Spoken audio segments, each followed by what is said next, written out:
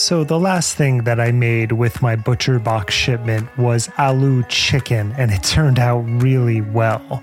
One of my favorite things is to get the shipment and then open up the New York Times cooking app and see what I want to create over the next few weeks. It helps my creative cooking chops, and both my wife and I really enjoy it. ButcherBox offers a variety of high-quality cuts at an amazing price, plus they have exclusive member deals, and they also have their own recipes, although I am preferential to the New York Times app, but that's just me. And you can sign up today at butcherbox.com/conspirituality and get their special deal. ButcherBox is offering our listeners a free for a year offer plus an additional $20 off. So for that year, you can choose salmon, chicken breast, or steak tips free in every order for a year. Sign up today at butcherbox.com/conspirituality and use code conspirituality to choose your free for a year offer, plus get $20 off your first order.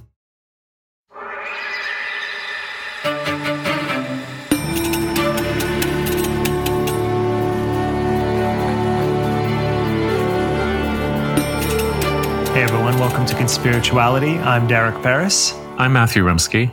I'm Julian Walker.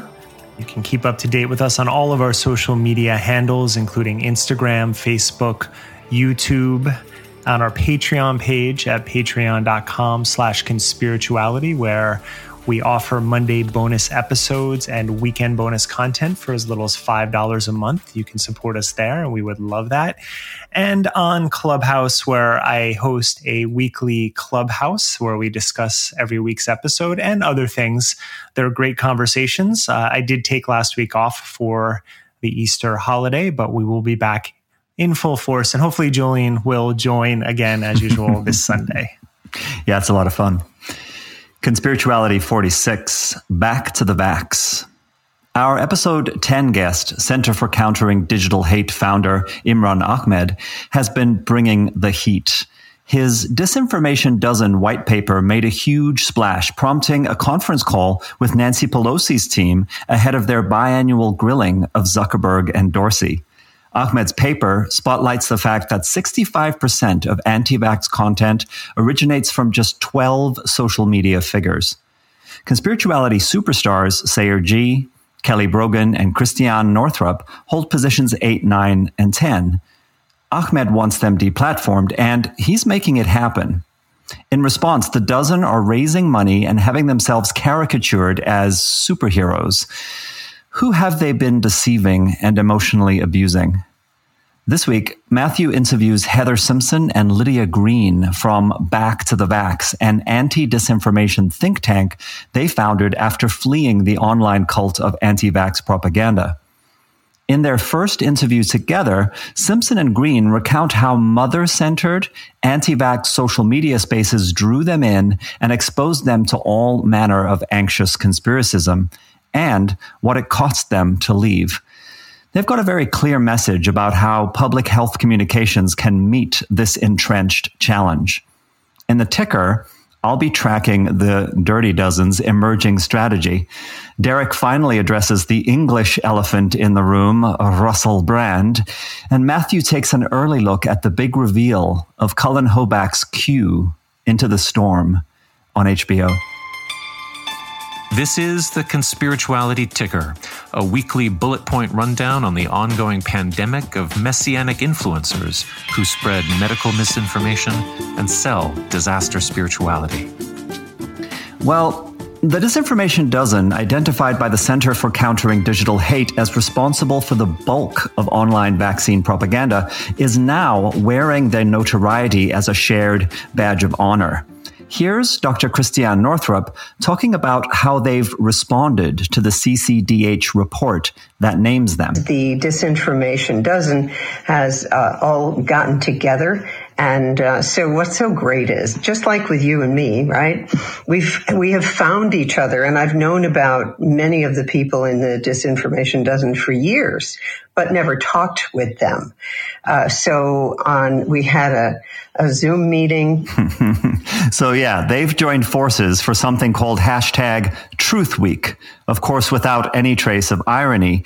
And they very quickly spun up a graphic that features them all gathered together as Marvel-style superheroes, complete with the outfits and the capes. They were more DC. They don't have the chops to do Marvel. Sorry. Well, actually, I mean, it's kind of like it was a cartooning app or an avatar generator. I mean, it was pretty cheap and quite friendly. I really wonder about the street credibility they're going to gain from those images. We'll put them into the show notes, of course. You can let us know.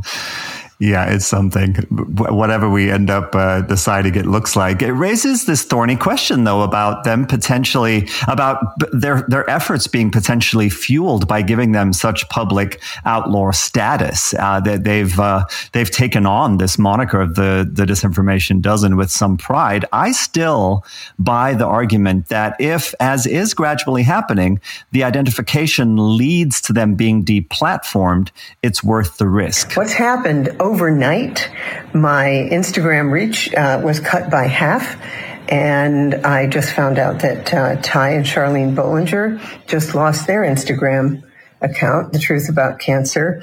I also heard from one of my friends in Minnesota that I think Sherry Tenpenny has had her website hacked or removed or something. And so at any moment, I could be disappearing. We can only hope. But for now, they're still leveraging their combined social media audiences, what's left of them, to great effect. They've got this new campaign that, as Northrop says, seeks to flip the script. We'll also be tracking the developing story that she hints at right here. And it turns out that this is a wonderful opportunity for us to flip the script a bit.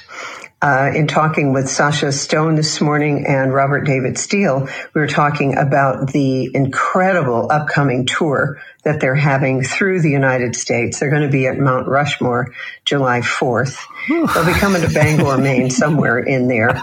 But Sasha would like to use this Disinformation Dozen as an opportunity to really flip the script. So stay tuned. As long as I still have a channel, which apparently I do at the moment. We got to get Conspirituality co-host Stephen King up in Bangor to cover that for us. I'd love to get his take on it. We also need merch for sale at those concession stands. Well, yeah, we could table. Exactly. At the Conspiritualist Road Show. You know, but the thing is, I wonder if Sasha is going to bring his death metal band to Bangor, and maybe Christiana's going to put them all up in her country house. Oh, they are not death metal. Whatever. They are pop metal. Okay, pop metal. All right, power pop. Well, this is the thing. It's power pop, but with the Iron Maiden aesthetic from the mid '80s, right? Is she going to take care of their dietary needs? Is it going to be are the church ladies going to come over and deliver the sandwiches? Or I'm sure they're going to get Reiki before each performance. Right. Yeah, I mean the realities of what these people stand for in terms of being anti-vax, COVID deniers, terrorist sympathizers. I really do find myself wondering if some variation of the band name Grateful Dead might be appropriate. Although it is very much like I did a bonus episode on this, that Number of the Beast era Iron Maiden kind of artwork, where everything is about Satanism and an evil demon pulling the strings from behind the scenes. Now, Robert David Steele and Sasha Stone are doing this tour to support a series of 4 films that they've been producing, the first of which is already out, and it's called The Cult of Lucifer. I have yet to enjoy it, but I will report back when I do. You take the bullets for us, I'll say that. You watch more content than anyone on this podcast, and you have a stronger stomach than I. Well, spoiler alert, my bonus this week, for my bonus this week, I'm reviewing a lot of material on Gaia.com. Did you pay for this subscription? I'm doing the 7-day trial.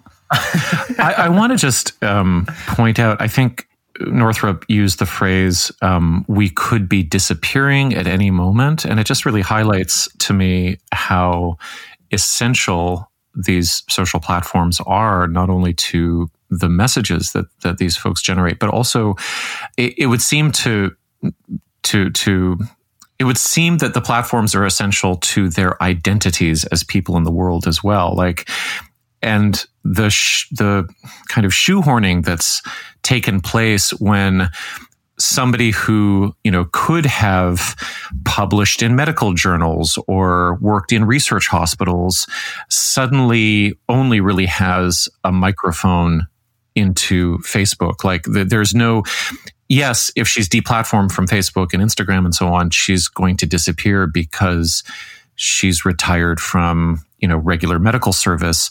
But also, she's not going to get published anywhere in the real world. So they definitely are scared right now. I mean, it's their downline. It's all of their income, is a lot of it at least, is probably coming through these channels. It's everything. And two things came to mind. First off, this constant call that it's censorship when it has nothing to do with a government. They're private businesses, and they're going against the policies that they signed up for. People don't read when they click I accept.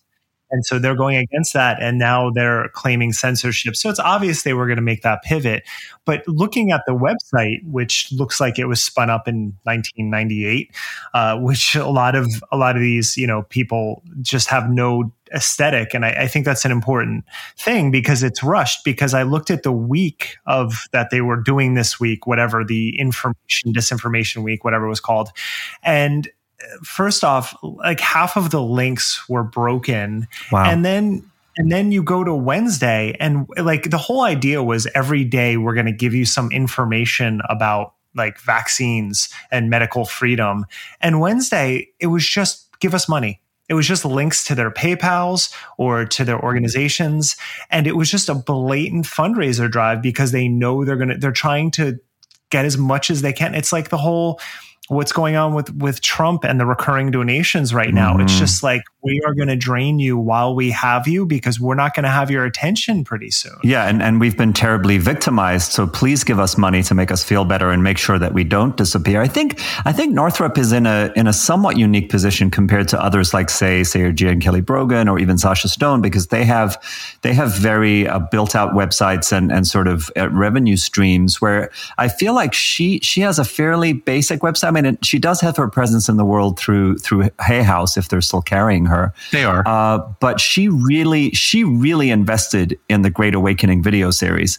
And the thing about it is that she really interacts with the community that has sprung up around the Great Awakening video series through all the gifts they send her and all of the letters that she reads, as part of her videos, so that she goes back and forth between unwrapping the essential oils and reading the lovely letter about her being an angel of light, and then like these horrific, scary kind of conspiracy memes, right? Well, and all of that content lives on Facebook and it lives on YouTube. Yeah, exactly. And so it's not being turned back around into some sort of capital asset that she can take with her. That's right. So you're right. I mean, she is more vulnerable in terms of this kind of boomer naivety with regard to who owns her content. Exactly. But at the same time, she comes from money. She's well set up. She made her money in the new age kind of like Louise Hay boom time, and so maybe that's not such a concern for her. Yeah, which is probably why social media hasn't had that monetized loop with her other sort of forms of e-commerce. I wanted to mention too, I keep forgetting to say this, in looking at her stuff last week, I went to her Twitter. And I noticed that something like, 7 out of her 10 most recent tweets were about abundance and about a workshop she's doing with regard to how spirituality can help you to become wealthy. And I was like, oh, wow. Okay. That's always been there. That's always, I think she's been doing that for a couple of decades at least. Oh, okay. I hadn't looked at her Twitter and I didn't see that on her other channels. It was really interesting. This is something I'm going to get into in my segment in a little bit on Russell Brand, but it's just, how long are we going to keep falling for this recycling of content? Like now I'm 45, coming up 46 now. And after seeing it for a few decades now at this point, it's like, when are people going to realize that your thoughts do not create abundance and all of these things that they're constantly recycled? And I have to say, and I really appreciate how many things that listeners share with us in our DMs just to be like, hey, check this out. And every day there's just more of them with all these followers. And I'm like, how desperate are people to basically just not do a lot of work and get rich quick with your ideas? And how long are people going to be susceptible and gullible to fall for these pivots that people keep doing? It is kind of viral in the sense that the ideas that are central to The Secret or something like that seem to embed themselves within a particular population. And then somehow 5-10 years later, you get a DM in your Instagram account and there's a link to an influencer who has 10,000 followers and they're quoting out of The Secret. Totally. And everybody in the comments is like, yeah, right on. This is so revolutionary. And it gives me this sense that the influencer has social capital to the extent that they have their particular wedge of a kind of isolated audience that might be related to their other goods and services. And that audience wasn't exposed to The Secret bullshit before. Yeah, it's new to them. And so the various memes work on the principle of novelty, and that can work within fragmented influencer landscapes where there might be crossover between audiences, but there also might not be. And also, what's the longevity of anybody's secret grift, right? Like, if somebody picks up The Secret 10 years after it's published and starts pushing it out to their followers for 6 months, is it going to work? Are they going to move on to something else? So there's also, it's not just recycling, Derek. It's like, the folks are magpies, right? And so there can be 20 bad ideas out there, but as long as you keep them moving, maybe the followers won't. Maybe your retention rate won't suffer too badly when people realize that you're repeating shit. I know Julian brought up James Arthur Ray recently. Yep. So yesterday I was like, "Where is he?" And I went to his website, and he's still going. He's doing it again after getting out of jail. After getting out of jail for 3 people dying as a result of him applying the law of attraction in a completely, self-serving, narcissistic way. But to a sweat lodge. Back to the Disinformation Dozen. This week, it's hashtag Truth Week, along with hashtag Disinformation Dozen, because they have co-opted that as a hashtag for themselves, as well as another hashtag, More Than 12. And so they're really trying to build a groundswell of people. And so far, I saw that it was actually garnering quite a bit less support than I thought it would. Each of the hashtags had more than 100 posts, which typically is not a big hashtag, was how it was referenced on Instagram. But then there's this. Why would we have at a basketball game a section for vaccinated and unvaccinated? What I believe that is telling the public is that there's the unvaccinated people over there are dirty and they are disease carriers and they are infectors of others and literally vectors of death. They are to be avoided. And I just wonder why, does nobody look back in history does nobody look back in history and say, like, I'm equating this vaccine passport with a yellow star? Saying this person is a yellow star. And that started with saying that they were diseased and that they were lesser than. And we seem to be going back to something that we saw, what was that, 80 plus years ago or 80 years ago. Having grown up in South Africa, this enrages me. Like I had to breathe very deeply while listening to that, because to hear these 3 white guys talking about the kind of situation we're in right now and comparing it to apartheid, which is what the name of the caption of the video was, calling this medical apartheid, which actually is the name of something that RFK has put out as well recently. And then to hear the comparison with the persecution of the Jews, it's disgusting. I woke up to a text from a good friend who we talk almost daily actually on this chain. And it was sharing Russell Brand's newest clip, which you had mentioned about vaccine passports. And he is, we'll say, vax hesitant, not fully anti-vax, but definitely on the hesitant tip. And it really got me thinking about this overall. And that's, I posted earlier on Instagram, this long tweet thread that I wrote, because you need vaccines to enter so many countries in the world for decades. Like I can't go to Nigeria or Senegal without a vaccine. If I want to travel to certain parts of India, I need a vaccine. I got 5 shots before I traveled to India. And never before have I heard an outrage about a vaccine passport. And it's not, and as I referenced, are you against the passport idea? Like, or is it just purely the vaccine idea? And if so, why haven't you been an activist before about all these other countries? It's because this is the first time you are involved in any capacity.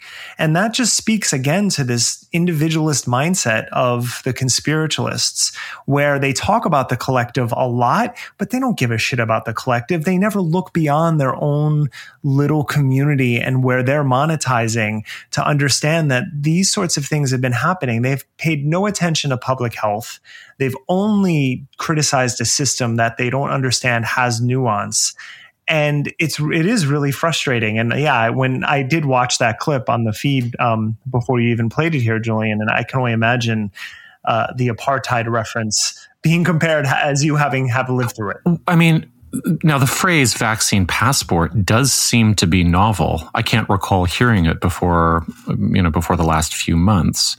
So, and what's the origin of it? What's the genesis of it? I don't know where the origin is. I mean, it actually isn't. It's not anything specific. Like for me to go anywhere in the world, I need a passport. Right. And now it's just if I almost went to Senegal for a conference once, and I was getting ready to get my yellow fever shots, and I would just have to show proof that I had the shot. It's not like one thing. It is also being referenced in terms of potentially going to shows and entering certain places of business in the coming months. Well, that's what they're talking about with regard to the basketball game. So is that an active proposal somewhere that if an arena is going to, host fully attended events now, that they're going to have, that there's a proposal for different sections? Is that a thing? Is that happening somewhere? I only know of the consideration of entrance to certain places. Them mentioning that, I'm not saying it's not true because I just don't know where they came across that, but I haven't seen that. Right. Yeah. I mean, I have a sense that there's a conversation about how to effectively manage gradually opening up different types of business, different types of travel, and that certain people are saying, hey, it would be good if we maybe had a way of seeing who was vaccinated and who wasn't, so as to do this more safely. And then these kinds of conspiratorial folks are latching onto it as further evidence of a creeping tyranny and infringement on civil liberties. And certainly, a segregated basketball stadium would be something to grasp onto. You can imagine sort of absolutely these water fountains for vaccinated people and those water fountains for non-vaccinated people. It's not a good look. The idea doesn't make sense though, because if it's an aerosolized disease, it's not like having different sections in an arena full of 20,000 people is going to protect anybody. The 20,000 who aren't vaccinated are going to breathe all over the 20,000 who are, or the vaccinated folks who are carriers or who happen to be asymptomatically carrying. The idea doesn't make sense. Well, let me just say this too: the metaphor is completely ridiculous too, and he uses the word literally, and he means what he says, but that's what screws up the metaphor. Saying that people actually are potentially vectors of disease because of an actual virus is 100% different than imputing some sort of essential dirtiness to a particular race or ethnic group. Right? Yeah, that was what got me the most, because that has been used over and over again historically and problematically. And this is not that. Yeah. They talk about history and they're trying to pull out historical instances to reference. We have plenty of historical references of what happens when viruses ravage a population.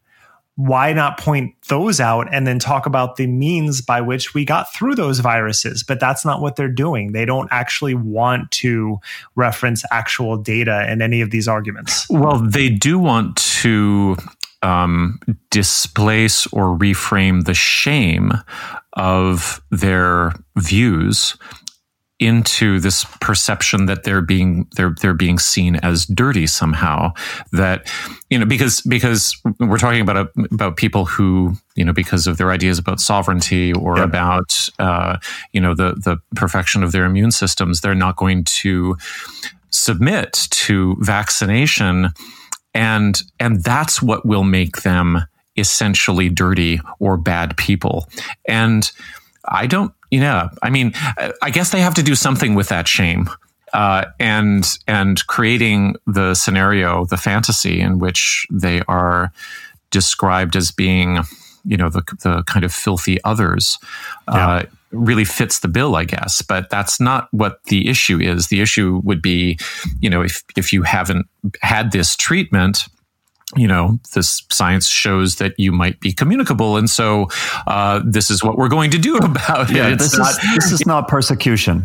No, you're not a sinner. But it's interesting because it does feel like these people are framing the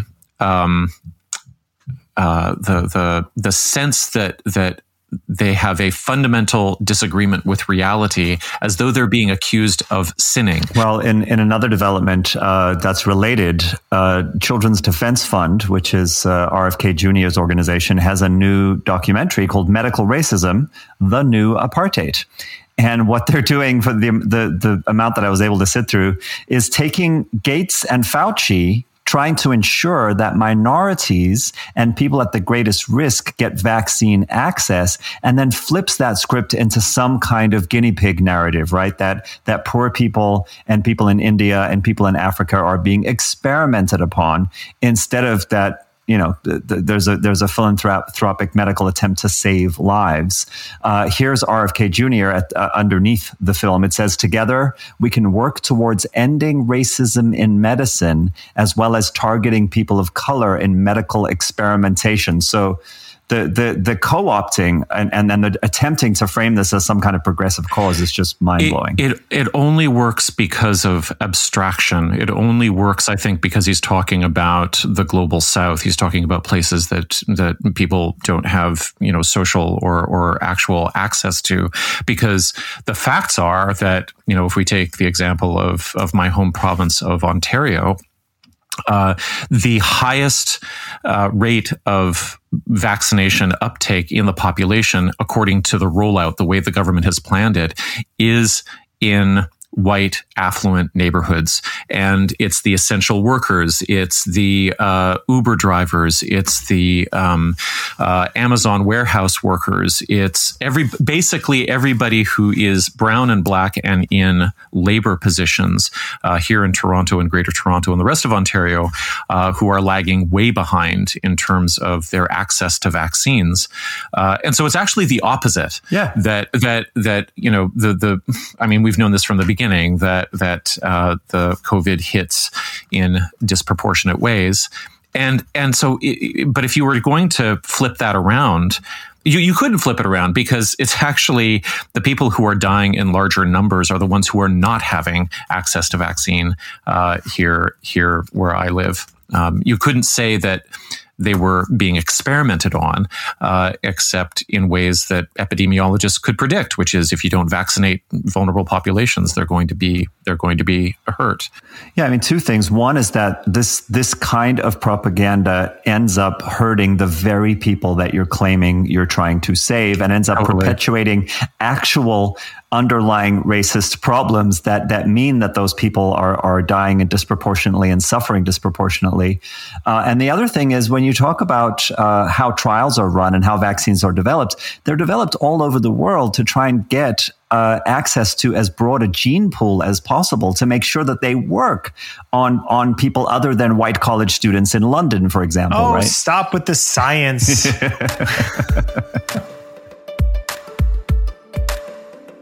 Okay, here's a spoiler alert. I'm going to talk a little bit about the main reveal in the riveting HBO documentary by Cullen Hoback. It's called Q Into the Storm. I haven't watched yet. I haven't finished, Matthew. What are you doing? You're spoiling it. Well, you can go into the next room. If you want to feel it unroll for yourself, you might want to bump forward a few minutes here. So here's the spoiler.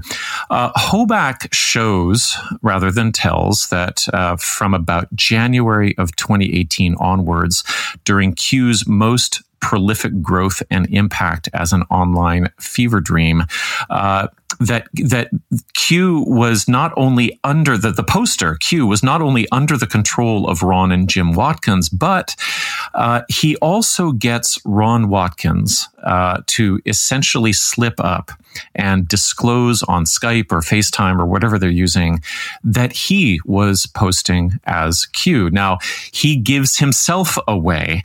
It's about 99% a sure thing. We're going to put the spoiler clip into the show notes. It doesn't prove he didn't have collaborators, but the major pieces of the puzzle are coming together. And what Hoback was able to show is that the original board owner, the QAnon board owner on 4chan, where Q ostensibly started posting in 2017, but probably as a collective of individuals, that owner knew that the poster had changed when they abandoned 4chan for 8chan, which belonged to the Watkins. And then also the language and diction changed during that shift between 4chan and 8chan from something that was aphoristic and pseudo-predictive to language that was clearly responding to daily events, or at least trying to reflect upon daily events. Also, when 8chan was taken down after the shooters at El Paso and Dayton posted their manifestos, Q didn't post for the 3 months until the Watkins rebranded and then relaunched as 8kun. And when they did, wouldn't you know it, Q was the first to be able to post because it was likely the site admin who is Ron. And then Ron's Twitter posts after the election sounded a shit ton like Q. And it's kind of extraordinary that a documentary is able to trace this in a, orderly fashion. There's a lot of information. It's presented very, very clearly. But it's in discussing Ron's Twitter posts that Hoback gets him to say, quote, "I've spent the past almost 10 years every day doing this kind of research anonymously. Now I'm doing it publicly. That's the only difference. It was basically 3 years of intelligence training, teaching normies how to do intelligence work. It was basically what I was doing anonymously, but before, never as Q."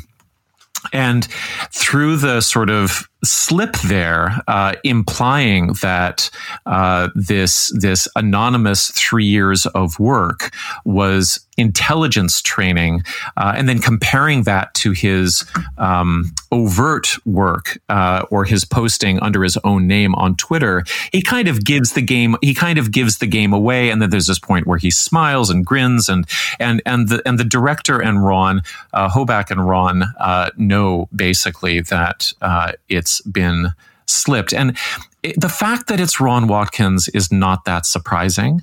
It's a kind of Occam's razor proof.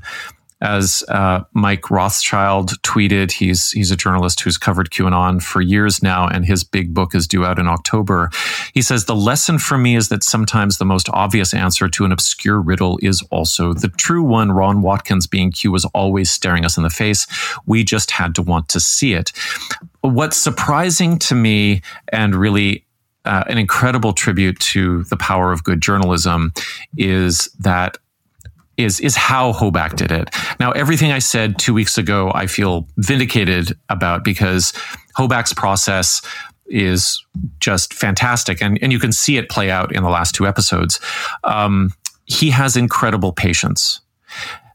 3 years of intense embedding. By the time he has that final conversation with Ron Watkins, he probably has hundreds of hours of film with him. And as many people have pointed out, before this documentary, there were hardly still pictures, photographs of Ron Watkins available online. This is a very private person. And somehow Hoback earned his trust through a very long process and got him to a place where, there's hundreds of journalists contacting Ron for an interview, and he wanted to talk with Hoback. More than that, he wanted to share the quote unquote brilliance and nerve of what he was doing with the QAnon story.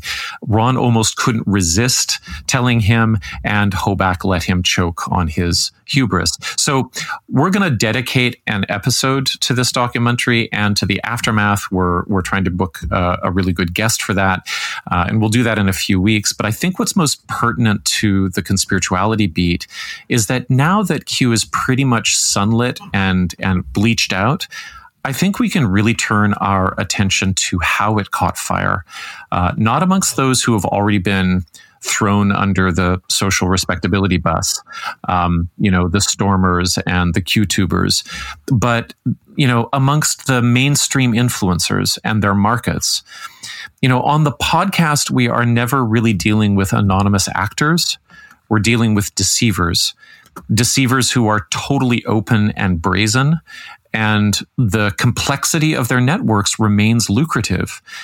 The Watkins are unmasked now. And, as Hoback says in a number of interviews, sunlight really does disinfect. When you can see the Wizard of Oz behind the curtain, who's going to believe in the next thing that he does? When you see a magic trick performed, and you see how it works, how are you going to be fooled again?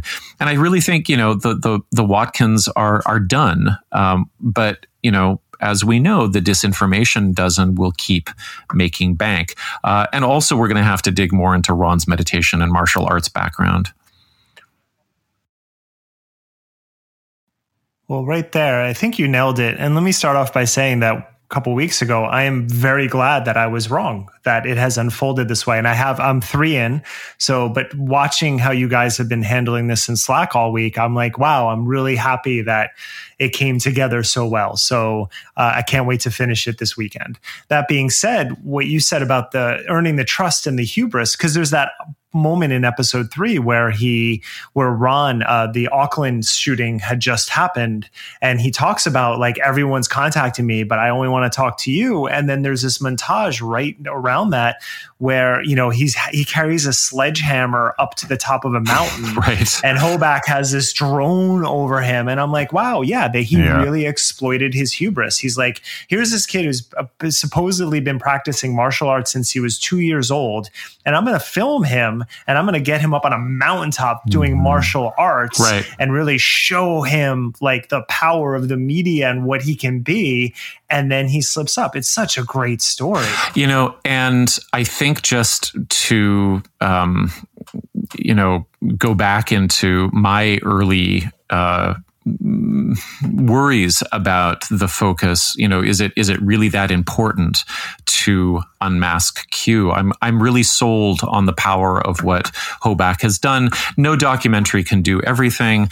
He's not going to be able to, it wouldn't have been appropriate for it to have been 10 hours long and to follow a bunch of QAnon survivors. The work on the documentary that somebody does on the QAnon casualties Reddit is a different subject, really. It's going to require a different kind of expertise.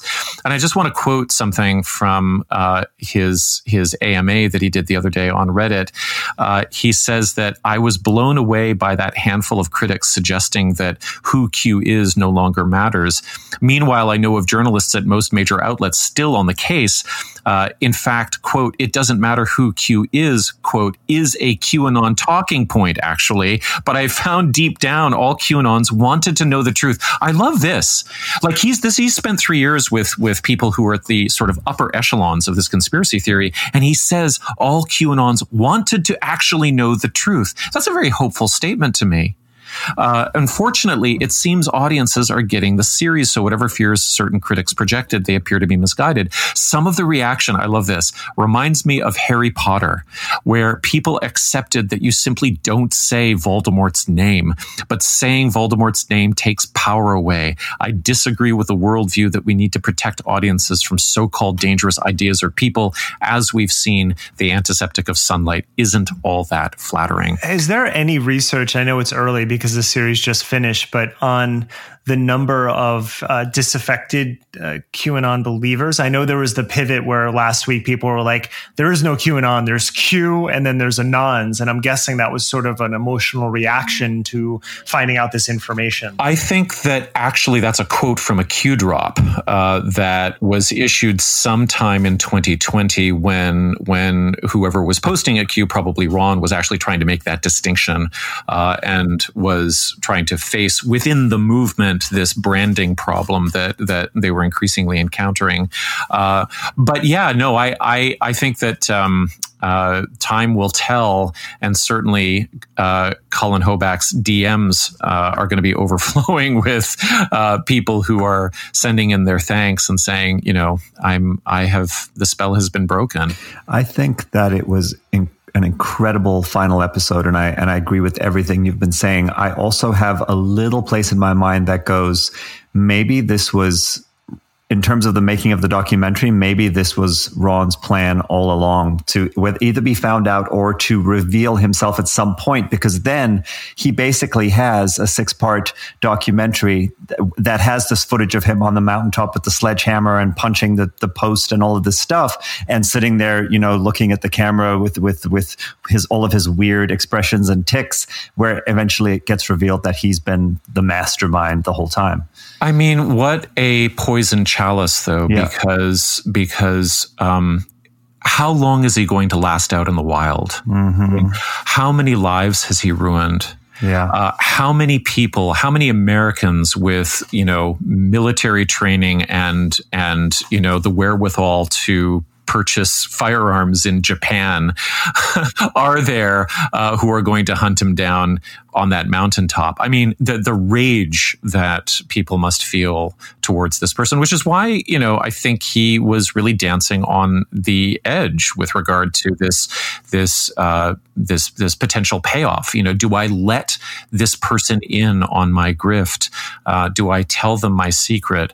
Or will I only be the one who can enjoy my magnificence? It's also fascinating watching the difference between how his father lies and how he has much more of that martial arts training. I mean, you actually see it where he stops before he answers everything, turns it over in his mind, and then replies very calmly. Exactly. Whereas Jim is just straight out lies, has no problem, which is more psychopathic behavior. Yeah. I feel like Ron's tics definitely seem to increase after each time he tells a lie, though.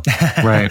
Well, let me ask you this, though, and a little bit of speculation, but so now we know that the origins of QAnon, where the money were, come from the first porn site ever in Japan, right? That's where they got their start. So pornography and the Pokemon porn sites is where they initially got their funding. So you can look back to that. We have, around the president, who's obviously been accused of rape or molestation numerous times. Now you have the president's the former president, thankfully, his biggest supporter, now accused of child sex trafficking with a 17-year-old.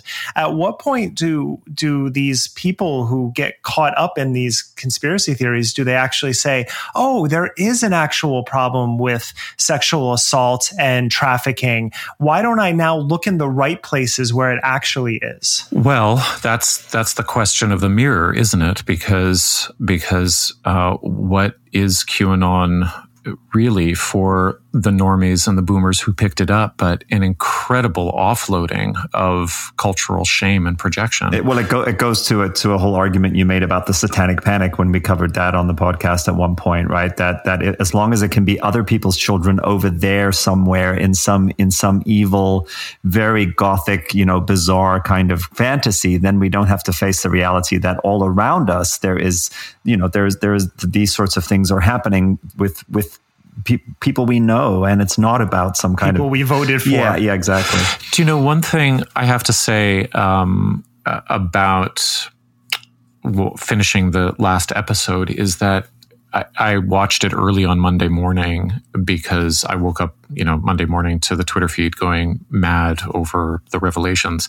And I actually couldn't really work for the rest of the day. I was I was stunned by not only the resolution of the mystery, but also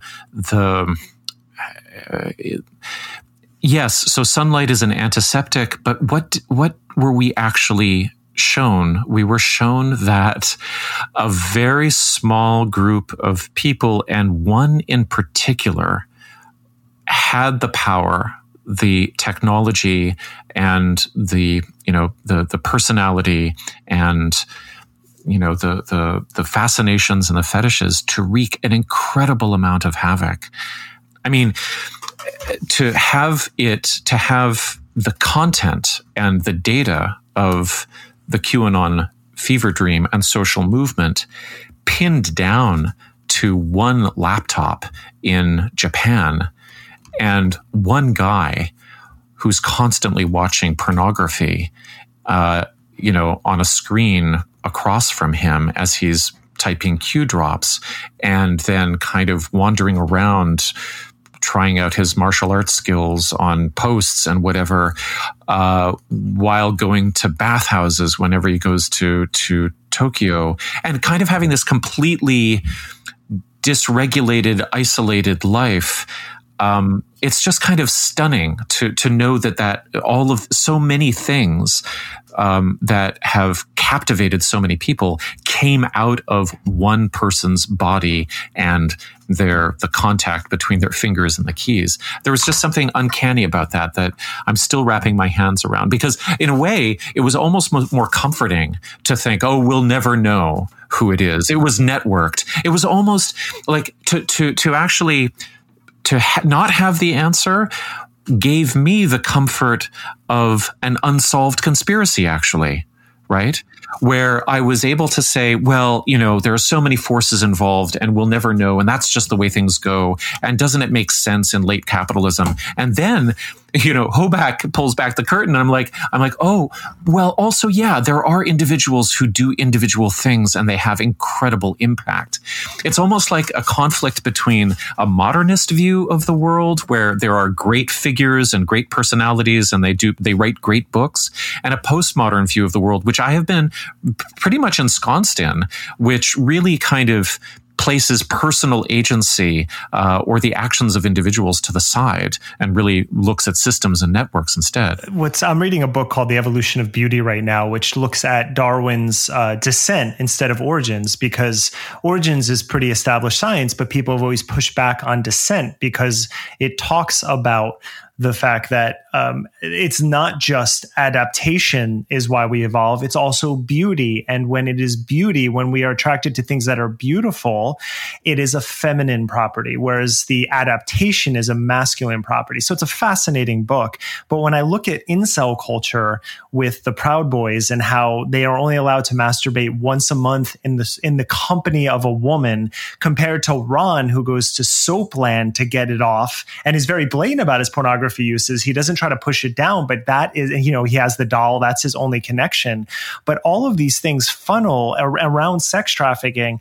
And I can't help but think in some way, all of these things are occurring over and over just because men cannot deal with sexuality. They can't deal with the lack of power that they have with their own sexuality when is compared to the feminine, and that is what they are taking their aggression out on. It sounds, again, Occam's razor. It sounds very simple, but when you look at the development of the species and all these pieces coming together around this fever dream, as you've often called it, Matthew, there is an element of that just disgust of the body or the feminine body to the point that the men don't know what to do with themselves. And so this is what happens. They take it out on everyone else. There's a piece that's related here too, that has to do with, I was just thinking of Ron as kind of, king of the trolls, right? That troll culture and everything that comes out of the boards in this way, there's such a nihilism about it. The if incel culture is rejecting of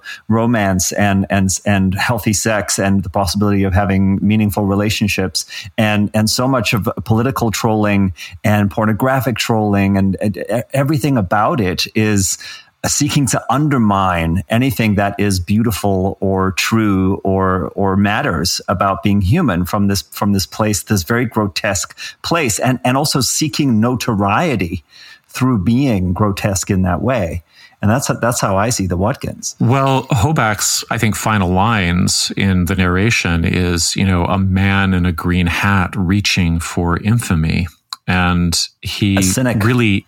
Yeah, a cynic who treats the whole world as a game. It really makes me want to understand Chan culture a little bit better, to go back and read and reread Dale Barron's book. I feel like, as a 50-year-old white guy growing up in Canada, but then I moved all over, it's like I missed that whole sort of experience or part of the world that so many white men of my age, of our age, grew up in. It didn't touch me. And so I feel like there's this whole culture that was parallel to mine, that was also homosocial, but I didn't know anything about it, and yet it has had such an impact on my world. It has, exploded into, what we study on this podcast and what Hoback studied in his documentary. Yeah, I agree. I missed out on all of that too, and I want to second what you said a little bit ago, and you're kind of echoing it right now, which is that particular little world and this particular little man. What Hoback does is shows how from Pizzagate to the storming of the Capitol, you have this immense real world impact and everything in between, right? The different murders and little terrorist attacks that happened or tried to happen along the way. I had this really weird thought after watching this series, which is I'm really glad I was recruited into brick and mortar pre-digital cults, because there was something about, I suppose I could have gotten out in 2003 and started becoming an internet troll, but that wasn't really how my culture pointed me. I was still firmly a pre-digital person, I think. And I didn't really have I didn't grow up with video games. I didn't have the sort of access to the technology that I think a lot of these guys did. And so my life really kind of took place in almost an anachronistic way in relation to the people who now are wreaking havoc on the world. So I kind of want to understand them. I think they are men like I am in some ways, but they grew up in a parallel universe, and I want to know what that is, because obviously it's fucked so many things up. My father was a computer programmer starting in the 1960s. I did not know that. So I grew up with computers my entire life. I just played sports. I just preferred sports than computers. Wow. So you could have gone, oh, holy shit, Derek, that's amazing. Has that blown your mind yet? Yeah. I moved to San Francisco in 1997 to do journalism. And I was just really frustrated that everything was going toward this thing called the internet. So I moved back to the East Coast to be a print journalist. That's awesome. So there's something this is a really interesting thing about all of us then. There's something modernist about us that held back from falling off the deep end into internet land when it was people talk about, oh yeah, back in the late 90s I was on the boards, and I'm like, what the fuck was that? What are you talking about?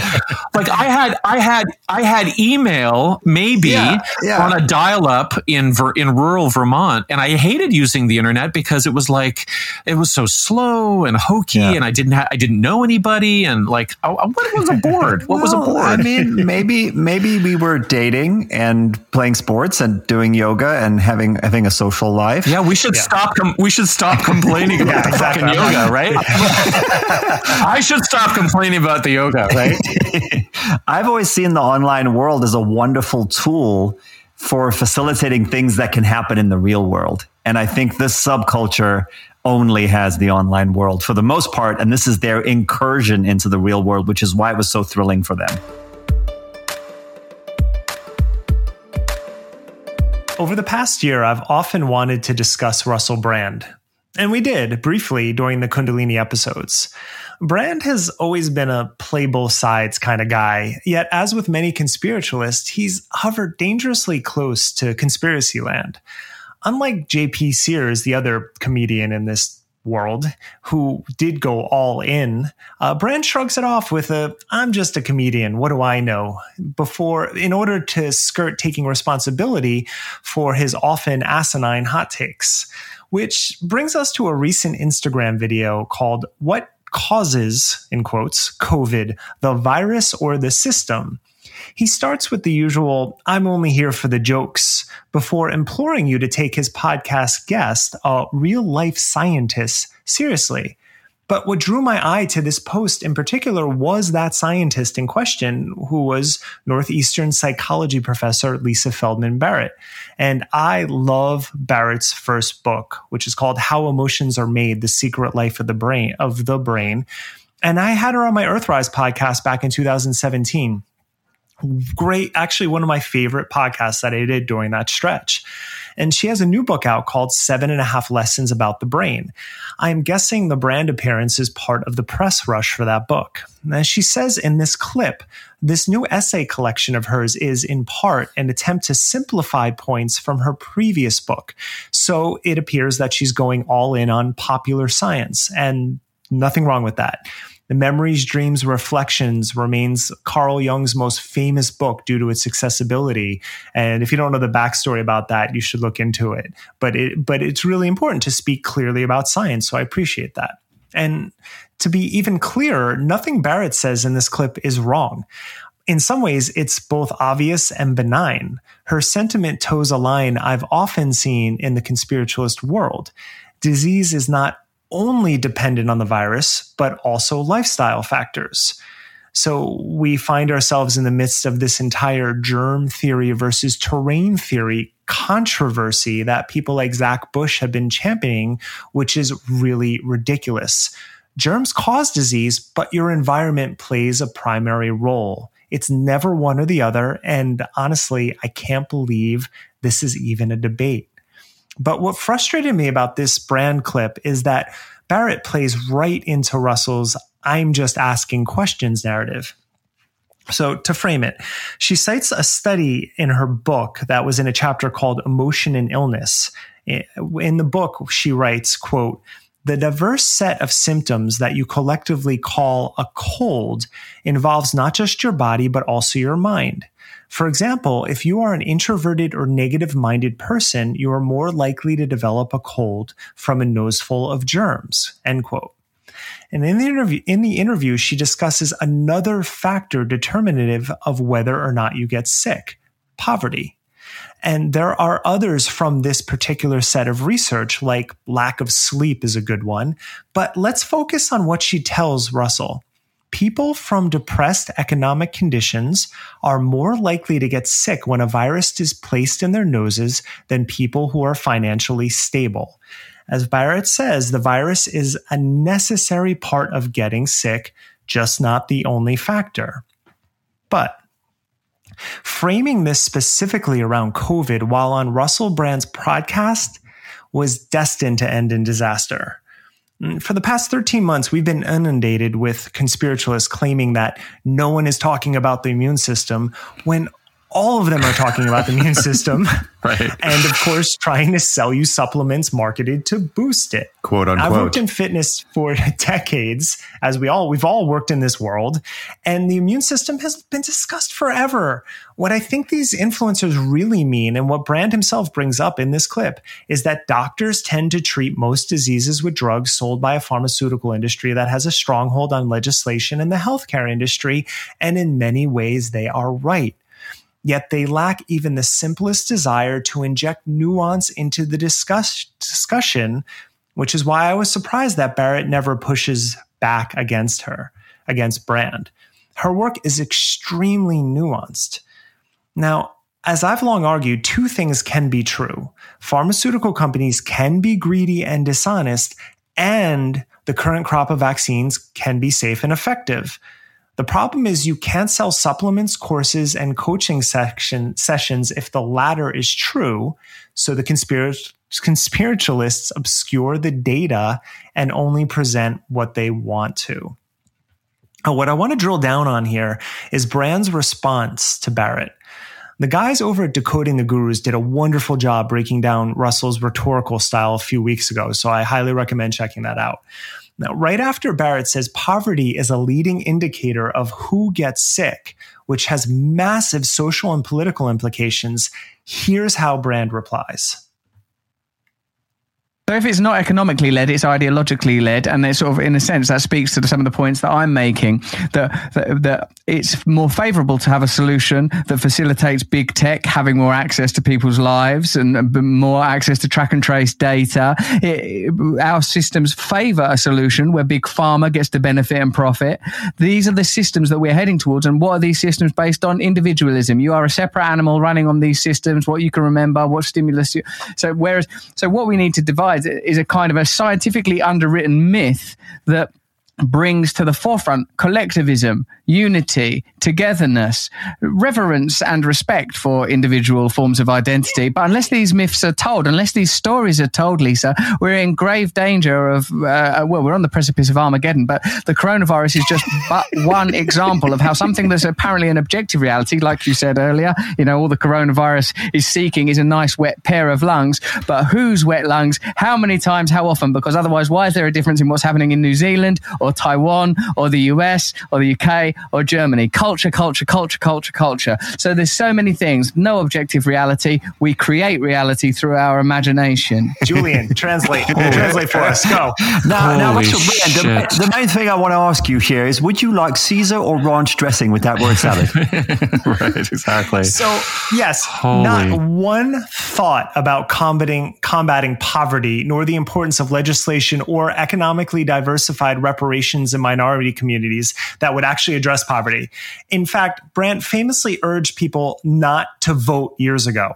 Now, nearly 500,000 people have watched this clip and are left with no indication that anything actually needs to be done. They just listen to him rant. Now, in 2017, we passed a sales tax increase here in Los Angeles to raise $100 million to combat homelessness. And to date, I believe one shelter has been constructed in these 4 years. Bureaucracy is rampant in this city, but another problem the task force is continually met with is fierce opposition from locals whenever they try to build in a new neighborhood. And the same thing happens in New York City, where the homeless are shuffled around from hotel to hotel. Residents complain that there will be an increased theft, even though the data does not support that. And this NIMBY, the not in my backyard problem, perfectly mirrors the conspiritualist fantasy world. I want to complain about the problems and put forward my vision of utopia as long as I don't have to actually get my hands dirty. And of all the figures we've covered on this podcast, Russell Brand has just about the cleanest hands that I've seen. And I know he's donated to addiction efforts. He's done good work, and he's previously put his money where his mouth is. So I want to be clear on that.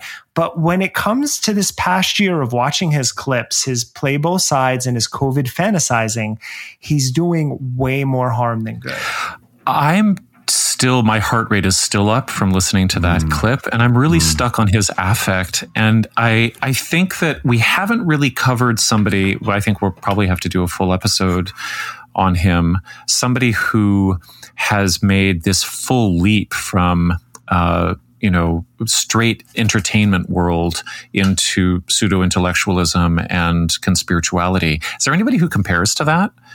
Well, that's why I brought up JP Sears, because being a comedian Russell, even in his earlier days of comedy, he always had an intellectual edge. That's been his thing. I know there's the Katy Perry marriage and all of that, but he was always trying to like think smarter in some ways. And he's always had an incredible vocabulary that he uses to convey some sense of intellectual penetration, right? If I'm not mistaken, he's often in LA and he's a yoga person. So I just wanted to ask you both, have you ever been in a room with him? No, he's a Kundalini yoga guy. Okay, so you wouldn't have gone to Guru Jagat's place one day and Golden Bridge, Golden Bridge or anything like that.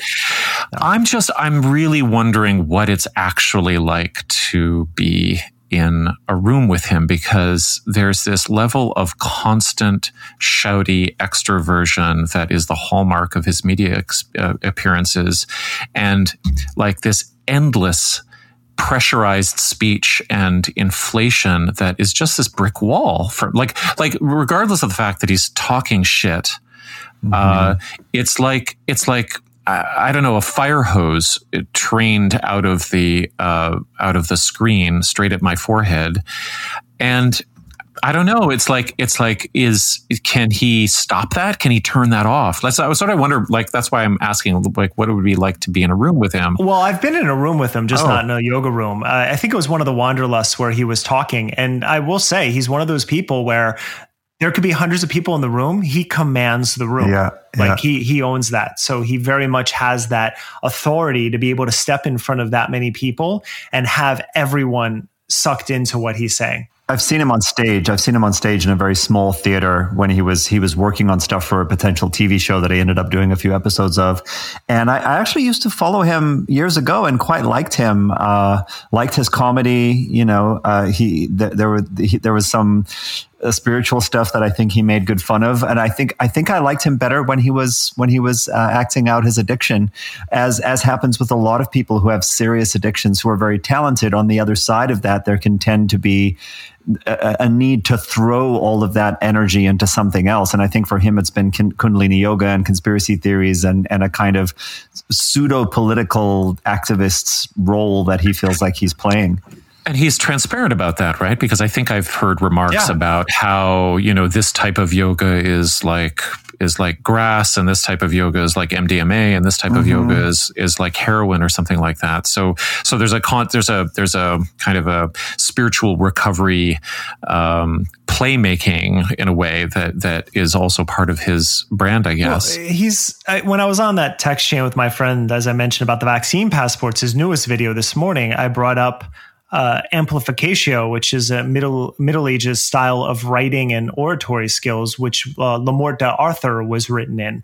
And it's a hypnotic trance style of poetry where the meaning of the words is no longer that relevant. It's the rhythm that you get people into. And whenever I hear him, it's very much that. There's such emotionality coming out of him that you get just entranced. So if he's one of those people like Zach Bush, where if we transcribed a full talk and then tried to actually link ideas together, you wouldn't be able to. Right. But because of the way he delivers it, you just get wrapped up. And then he hits certain things like big tech is coming for you. Is the passport? Are we going to be monitored everywhere we go? All these things, those become sticky, and that's what stays. And so any sense of nuance is lost, especially when he's talking. And again, I'm just kind of bummed because Lisa Feldman Barrett is great, but she definitely was a little, I don't know if it was starstruck or she just kind of let him go on with that. And then she pivoted to a different subject right after that clip I played. No.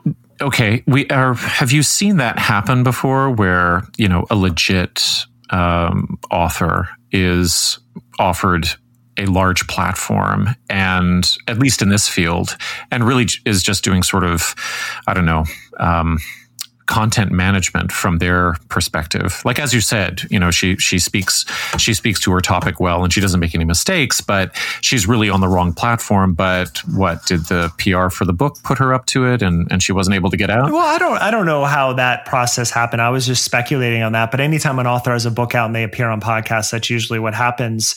What upset me about it was she kind of interjected. And again, this is an 11-minute clip I'm pulling from. I didn't listen to the full podcast, but she took the impetus to go and inject COVID on a research that I read in her book and elsewhere on the common cold. Yeah. And that kind of got to me because I was like, why, given knowing anything about brand and knowing the current climate we're in, why would you need to put forward that and make that comparison? Again, her data is correct in relationship to the cold, but I was happy she mentioned poverty as a leading indicator. But the whole setup just felt off. It was kind of like she was just trying to get a talking point in to get him going. And that's why I wanted to cover and discuss it. Now, it is plausible that she doesn't use social media, that she's been buried in writing this book, that, she doesn't need to be in the landscape that we spend our entire lives in. Twitter. Oh, okay. All right. Yeah. I mean, I was going to say she if she had listened to our podcast, maybe she wouldn't have taken a risk with COVID comments, right? No, I've stayed in touch with her since, not recently, but we've emailed, and she's great. And her book, I recommend her book highly, at least the first one. I haven't read the new one, but this whole episode, and again, what I had to explain to my friends on this text chain this morning was with the vaccine passport was like, he's not coming across as anti-vax. And I was just like, guys, I've been watching his videos for a year since lockdowns, longer than that, but specifically in terms of this podcast. And he just dances around it constantly without fully going there. And in some ways, it's more disingenuous and it's more troubling because he riles people up without ever actually committing. At least the disinformation doesn't. We're like, fuck it, we're going to make cartoons of ourselves and go all in. Well, I mean, this kind of comes back to the intersection in brand that we have between entertainment and pseudo-intellectualism. I mean, isn't he's grown up on stages trying to get laughs. And so what's the feedback or validation now for content production? Is it a kind of shock? Is it kind of, he's not trying to make people laugh with his Armageddon comments, but he is trying to make an impact.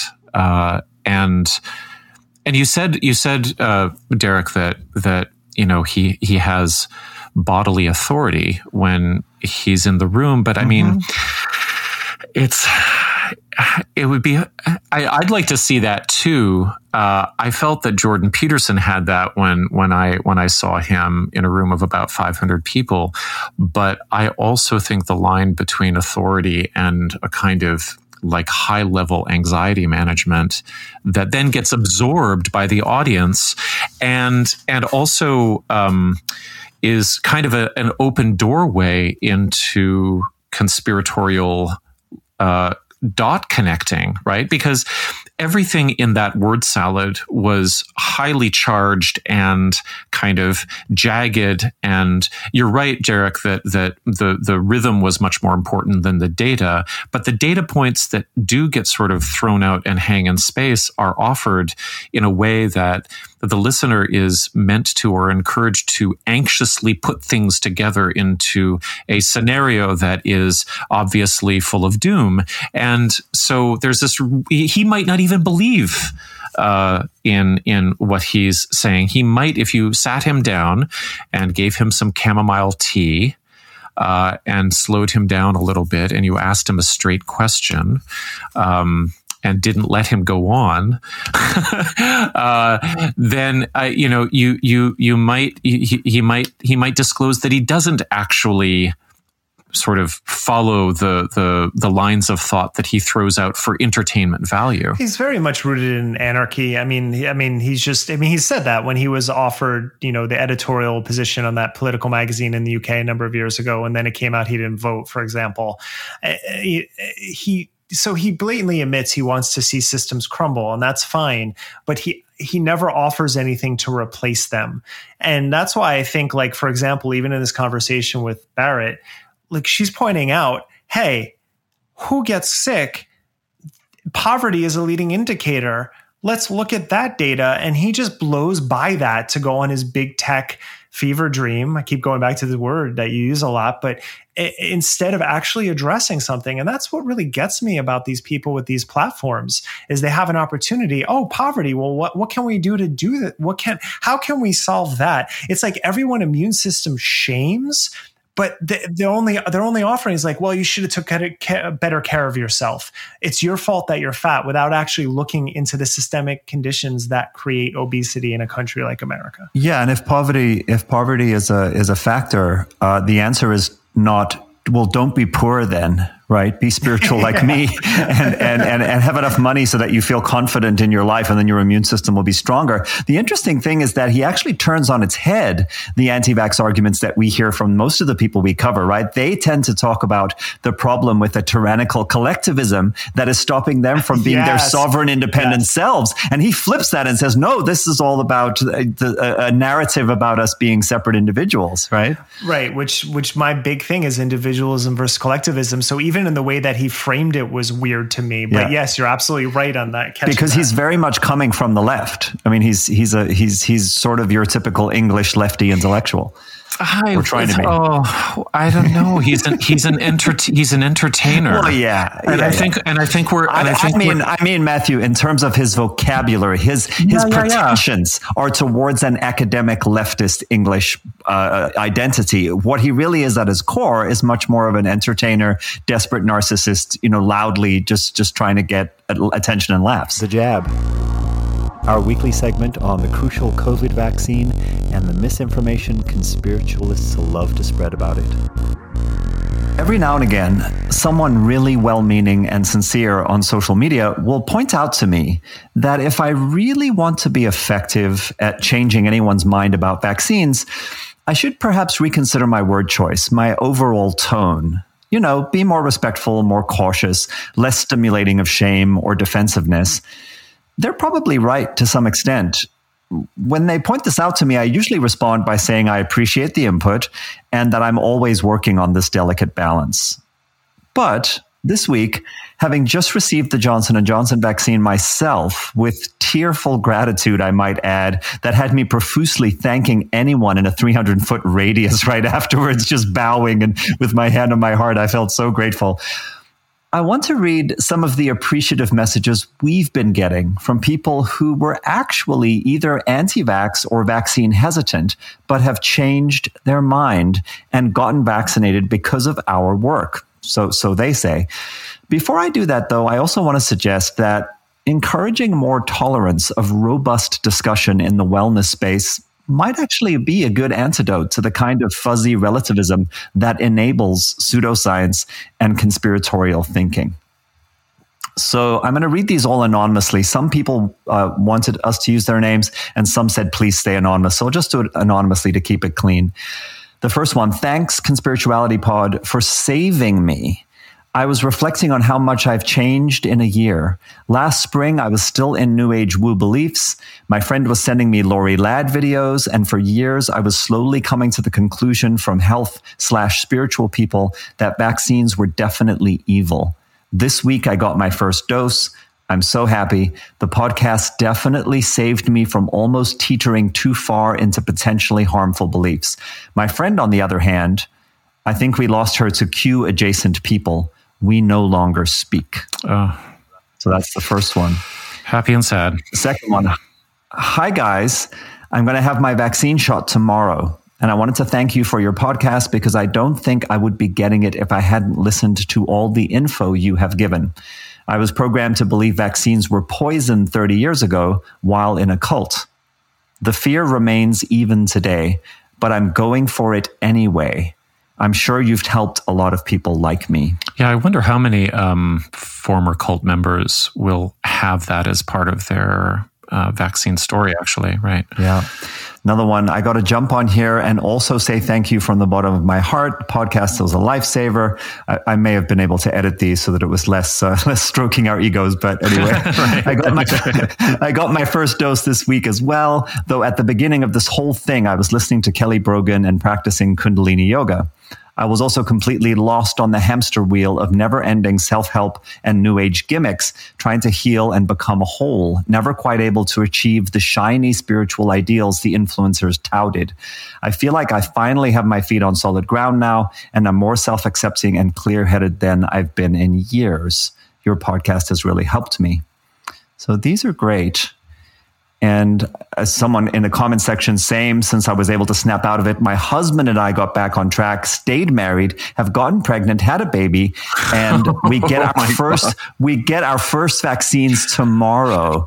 Thank you for doing this life-changing work. Finally, recognition. We're not responsible for a baby. That's not what they're saying. Are they? Yeah, that's for sure.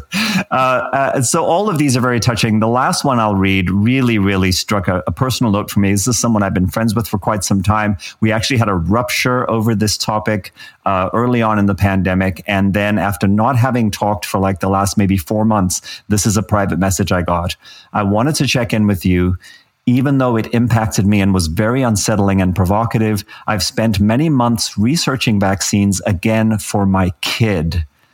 I'm also dating an ER trauma nurse. He's been so instrumental in not judging me and helping me work through my perspectives and how I came to my conclusions honestly due to the bubble of naturopathic doctors and holistic health people, all very smart and educated, that I was in. Anyway, your poking me had me begin to question my choices. I've decided to start to get my 6-year-old child vaccinated for the major ones and start to build my confidence. She's almost 6, so I have a lot of catching up to do. I feel more peace in my heart now and realize that maybe I did make a mistake before, even though I was doing my best. I'm in touch with a great public health nurse, and she's walking me gently through my fears and answering all my questions. Thanks for opening the conversation with me. It took a while to process, but it has led me here, which I feel is good and right. And then this last one, as a mom, I never want to put my child in danger, and I hope this is the right choice.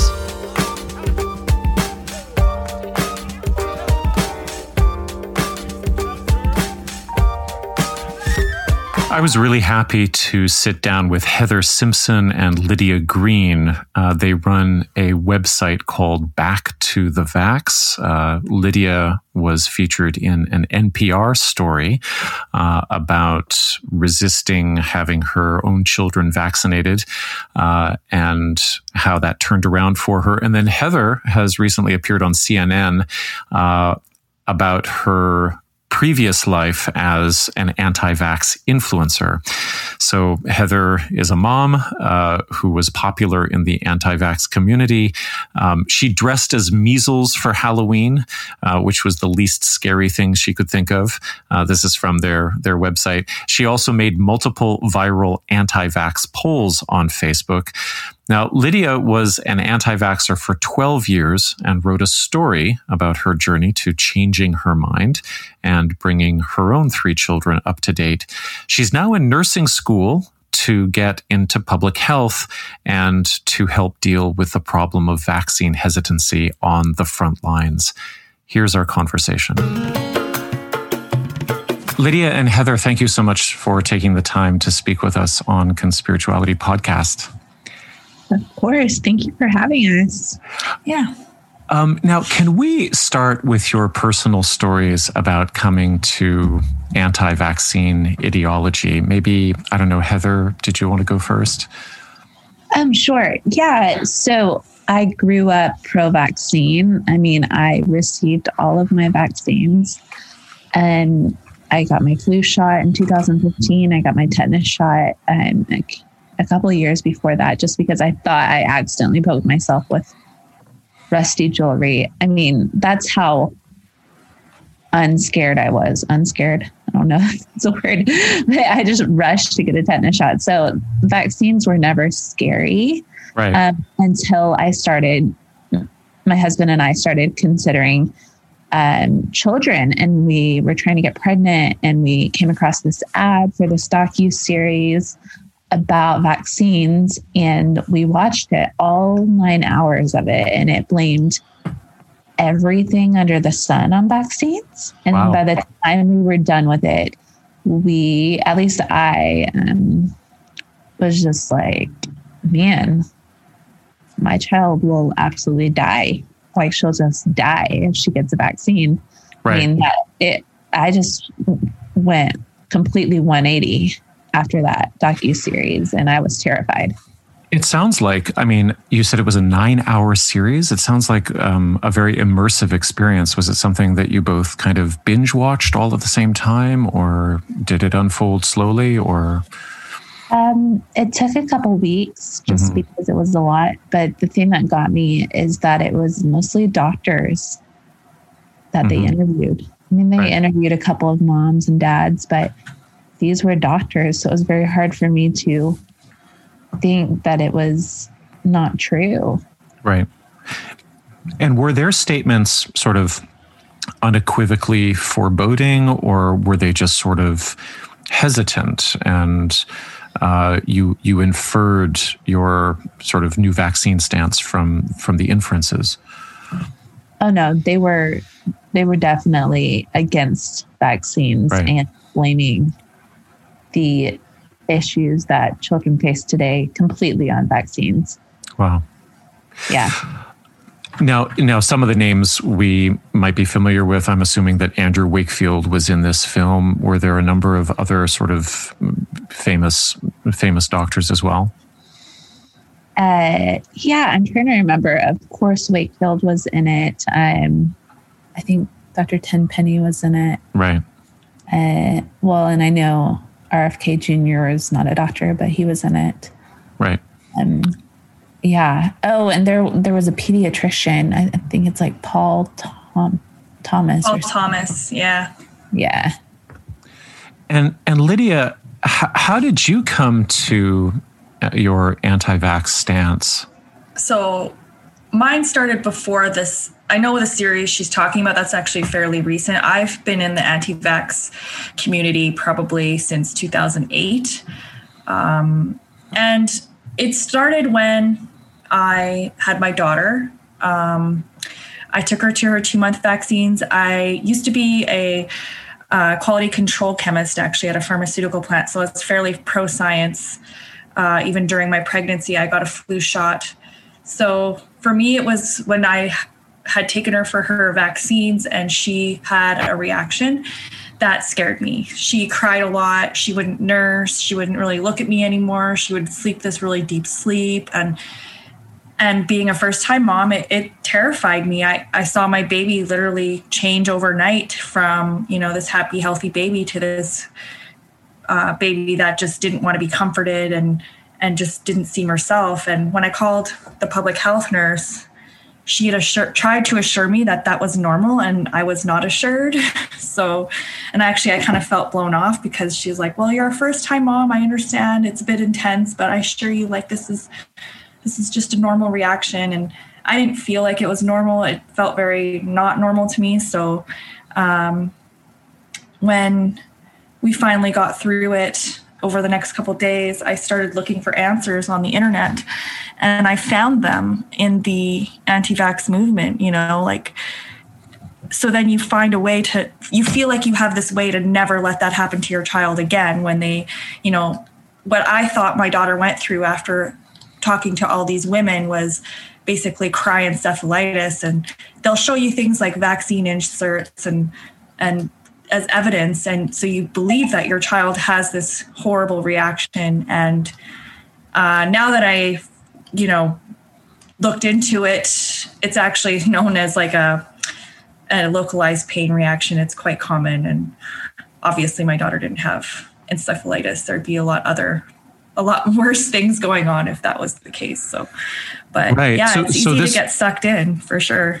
So this was a very frightening experience, but it resolved in a couple of days, but you still were driven to try to figure out what that response actually was. And I suppose the public health nurse could she have told you more about, it being a localized pain response, or? Yeah, she didn't say that. She didn't explain anything about it to me, just that it was normal. And I'm like, well, this may be common, but it's not normal to me. This is ridiculous that you find this normal kind of thing.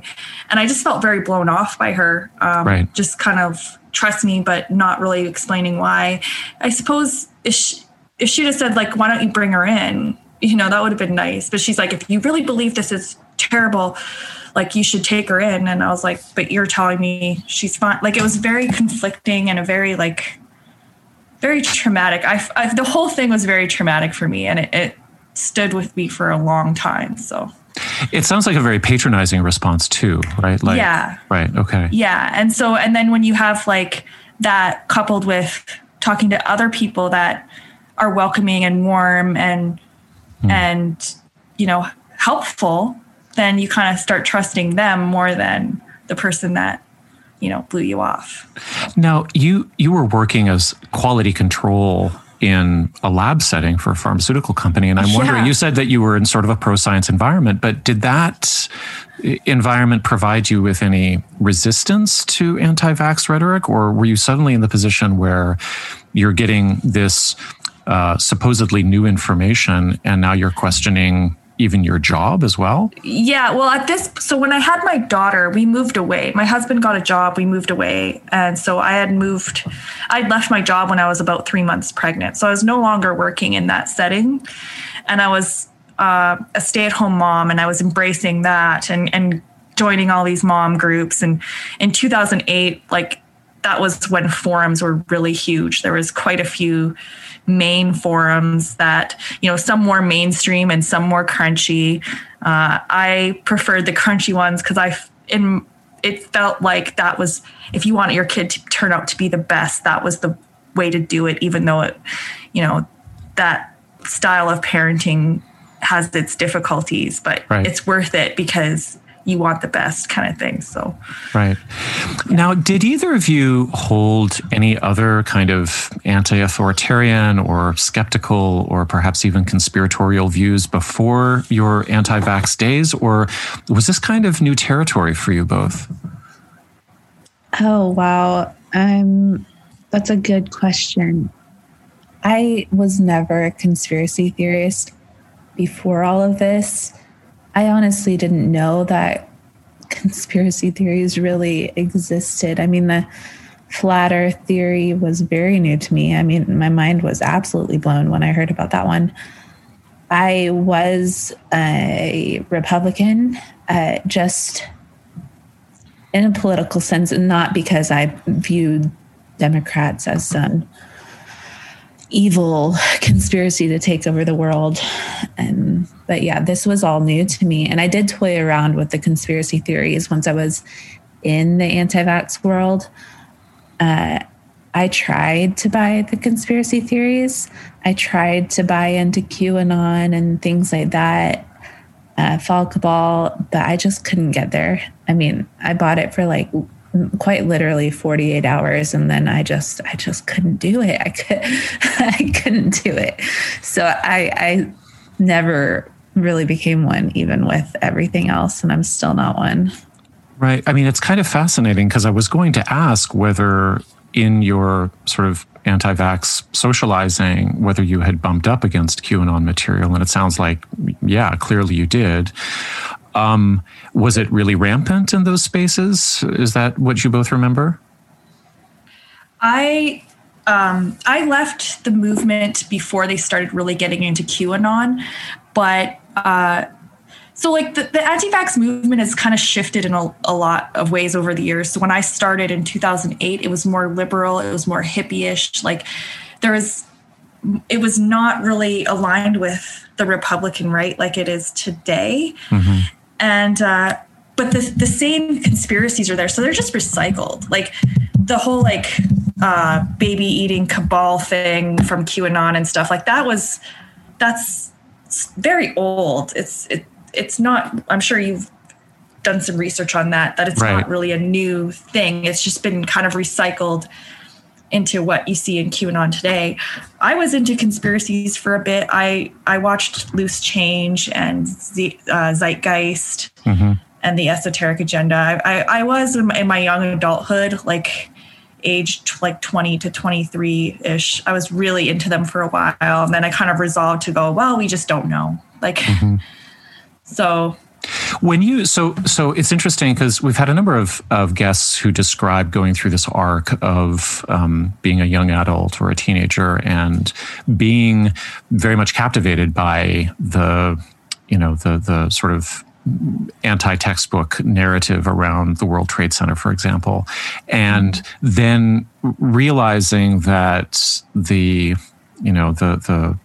the information that they're taking in is not verified, or it's not cited, or it's not holding up in various ways, and then slowly making their way back into sort of a more consensus reality place. But I'm wondering, when you encountered this stuff in the anti-vax movement, did it bring you back to almost like an earlier time of fascination in your life? Did it remind you of something that had been exciting?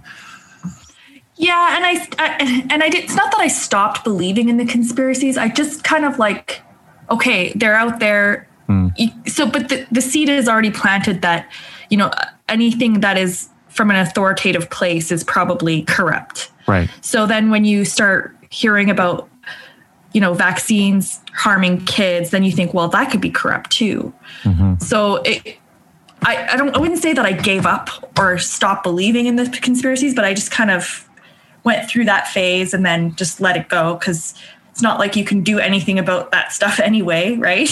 Right. Like if you actually and I think that's the whole point, is it kind of puts you in a position where you feel like powerless to do anything, really. It's such a paradox, because it's supposed to do the opposite. It's supposed to, and according to the people who research how conspiracism works, it's supposed to give people a sense of agency, right? Like, now I have some secret knowledge, and now I'm going to be able to reorient myself towards a corrupt world in a way that's more noble, or that it's on the side of righteousness or something like that. But there's literally nothing that we can do about the QAnon mythos, and in fact that's baked into the rhetoric too, where the Q will ask his followers to enjoy the show, to sit back, actually, to be observers in a way. Right. But something really interesting, which is that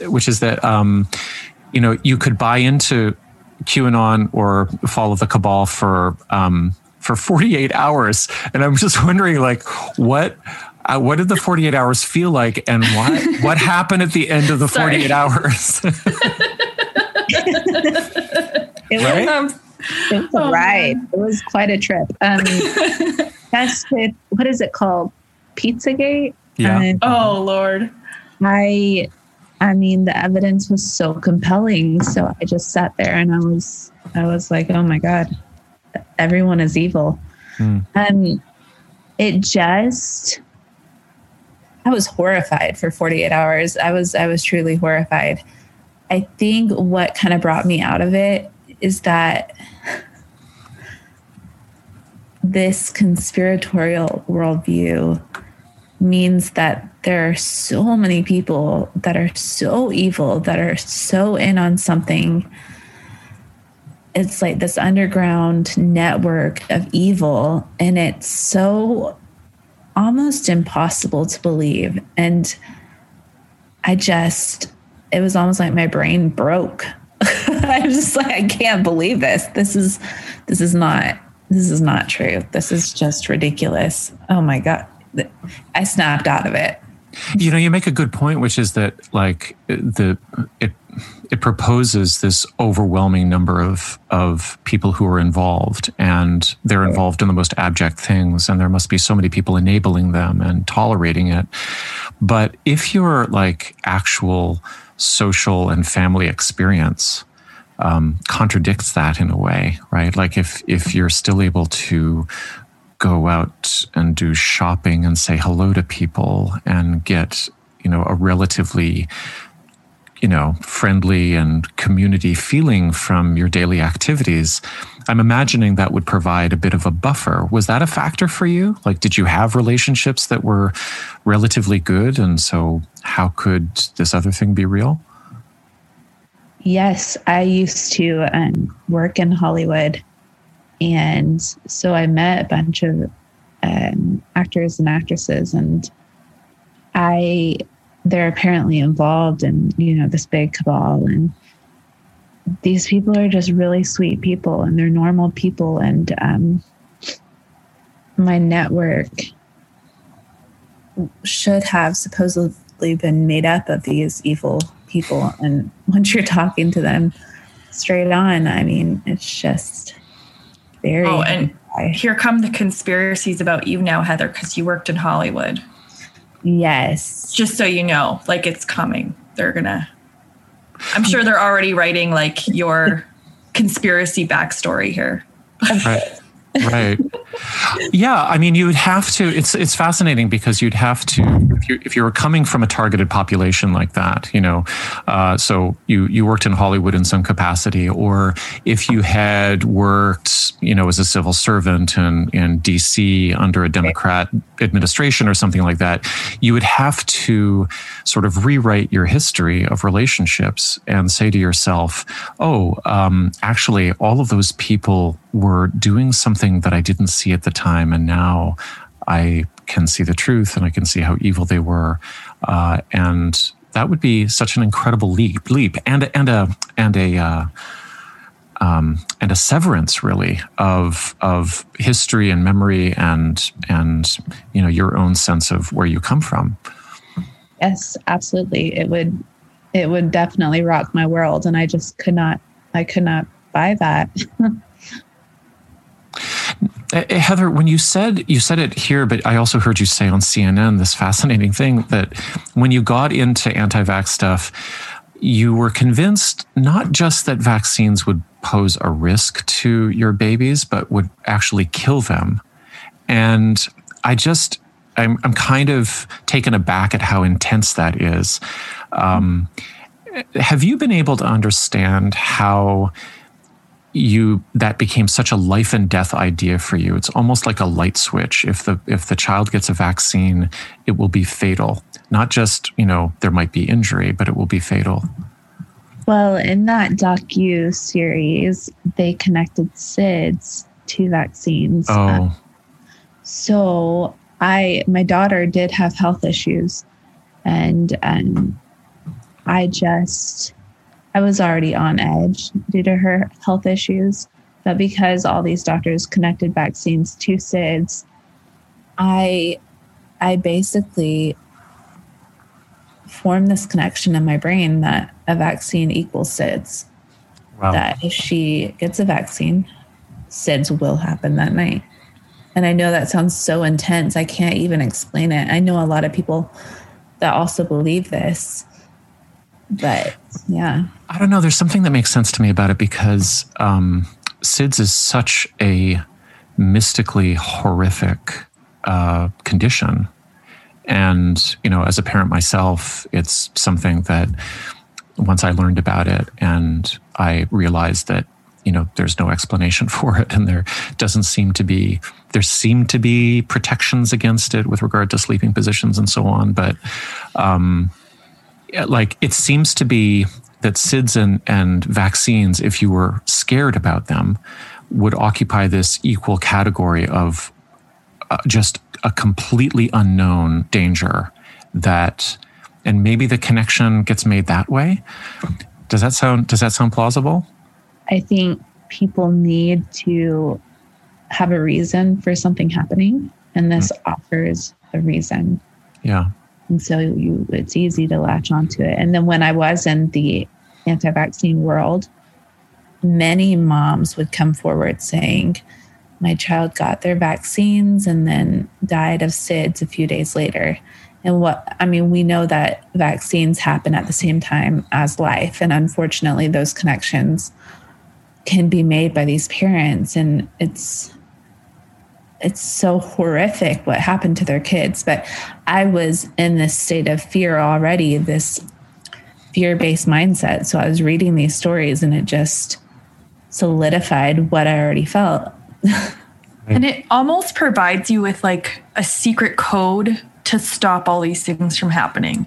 Yeah. So you have this like tiny life you're responsible for. And then these people, and a lot of them are, like Heather said, doctors, they offer you a convincing argument as to why you shouldn't vaccinate. And in that is this code that they've broken to prevent SIDS, to prevent autism, to prevent ADD, to prevent like allergies and autoimmune disease. And so they present it like a cheat code in a way to like game the system, game the health system so that your child will never suffer these consequences. And so it's easy to suck parents into that for sure.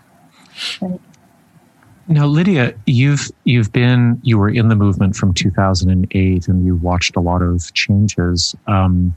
CBC Marketplace has just reported on the fact that Sherry Tenpenny is currently charging people about $600 for an online training program that turns people into anti-vax recruiters. That's disgusting. And that never happened while I was in the movement. Yeah, I was going to ask about that. That is so deplorable. No, when I was there, they would offer programs like how to detox, how to like, there were more like supplements and programs to like kill your candida off or detox the metals from your body. Like they're really into these vague conditions that actually a lot of them don't even have a basis in the medical community. Right. So yeah, they'll identify like candida overgrowth is a big one, and you can not even really prove that short of like actually having an acute thrush infection. Like, right. But they'll tell everyone that's their problem, and it changes. There's like a different theme every couple years of what's causing all these problems. But yeah, they sell all these like kits and programs and stuff. But it was really restricted to sort of personal wellness and healthcare thing. But now we have, it almost sounds like an MLM type structure where people are now being trained to produce propaganda. I'm wondering, but they're not going to be paid, I suppose. Like just like an MLM, right? I guess so, right? It's not a pyramid scheme. Right. So I guess my question is like, is this an escalation? And it sounds like yes, it is. Heather, was that starting to happen in the groups that you were involved with? I understand that you became quite influential as an influencer, and I'm wondering if there was a possibility at some point within your path towards monetizing that. I was offered money by one of the more prominent anti-vax men, and I declined. The only money I received, I sold a shirt. What? One shirt or a merchandise? It was one shirt that said global health threat, because the World Health Organization listed anti-vaxxers as a global health threat. So I was a horrible person, and I made that a shirt, and I think I made $350. So that was the big. That was like your badass shirt that you would go skateboarding in or something. Yeah. Right. But what happened, and this is going to get me crucified, but the MLM business is booming amongst anti-vaxxers. And so these influencers will post anti-vax propaganda and get a ton of reactions, and then they'll post their MLM post right afterwards. And so they are making a lot of money from MLMs. And it's fascinating. Like I've noticed some of the top influencers will post about me, get a ton of responses, and then immediately post their MLM product. You mean they'll post criticisms of you? Yes, absolutely. Oh my God. Wait a minute. Okay, let me just put this together. So you've got MLM people who are gaming anti-vax social media algorithms. Yes. In order to sell their products. They may not even, am I right that they might not even give a shit about vaccines? I think they do care. And, but a lot of them, they do care. I would say they absolutely do care. Okay. Most of them, but they know what they're doing. And and when I say they post criticisms about me, they know that post is going to blow up, and I will literally watch as their very next post is an MLM product. Oh so my I gosh. think they care, but they know how to monetize it. So it's not just that the MLM upliner is parasitizing the anti-vax group. Now they're trolling you within the anti-vax group for maximal engagement. Yep. That's an incredible. I'm so sorry, Heather. I'm laughing defensively. I hope you are too. I am. Oh my God. How does it feel though? Do you have to shut it off? Like, I used to get so upset and it used to really freak me out. But because I do view it as a cult and I left the cult, I know that they have to be defensive and they have to stand up for themselves, because if somebody that really bought into it could leave, then what does that mean for them? And so my new response is to ask them if they are okay. Because if you are that unhappy with your life, I have to ask, are you okay? And then it just kind of puts them on the defense. And then I kind of sit back and laugh. I can't let it get to me, Right. My goodness. Has it been difficult to lose the content or the contact that you had during that time that must have felt validating for a while? What's more difficult is losing my real life friends. Right. I've lost so many of them. I don't. That is harder. I don't mind not having followers on the internet. That's so fleeting. But the real life people, that's a lot harder. Right. Right. Lydia, did you experience anything similar? I was not. So I stopped being on the online community so much. Like, I got rid of my Facebook a couple years ago. So I did not experience like that side of things like Heather did. But for like online presence and stuff, I feel like I lost a lot of the people, like the moms I used to reach out to when it came to parenting, right, in general, because there was like a tight community around that. But now I also realize like I'm probably better off for it, because a lot of these things I was into in terms of like evidence-based versus like, crunchy mom-based care, like you're better off, following the advice of a doctor a lot of the time. So right. I don't think I'm missing out too much, but I do miss that sense of community for sure, where you have this like group of like-minded moms that you can turn to when things are not going the best in your parenting or whatever. So Lydia, you're Canadian as I am, and you and I enjoy almost universal health care, and I would say a generally less antagonistic relationship to the medical establishment, because I think it tends to meet our needs in a general sense. But Heather, you're in Texas, right? I am. And there's a ton of uninsured people who have, a lot less reason to trust public health. How do you both feel your political climates impact vaccine hesitancy or resistance, and, how these online groups functioned? Oh my gosh. Well, I think because our healthcare system is such a wreck, we view it as this booming business that just wants to take our money. So if they want to take our money, they must want to take our money with vaccines. And this vaccine campaign must be all about money. I think if it was universal health care, it would be, we would feel like it was more of a sense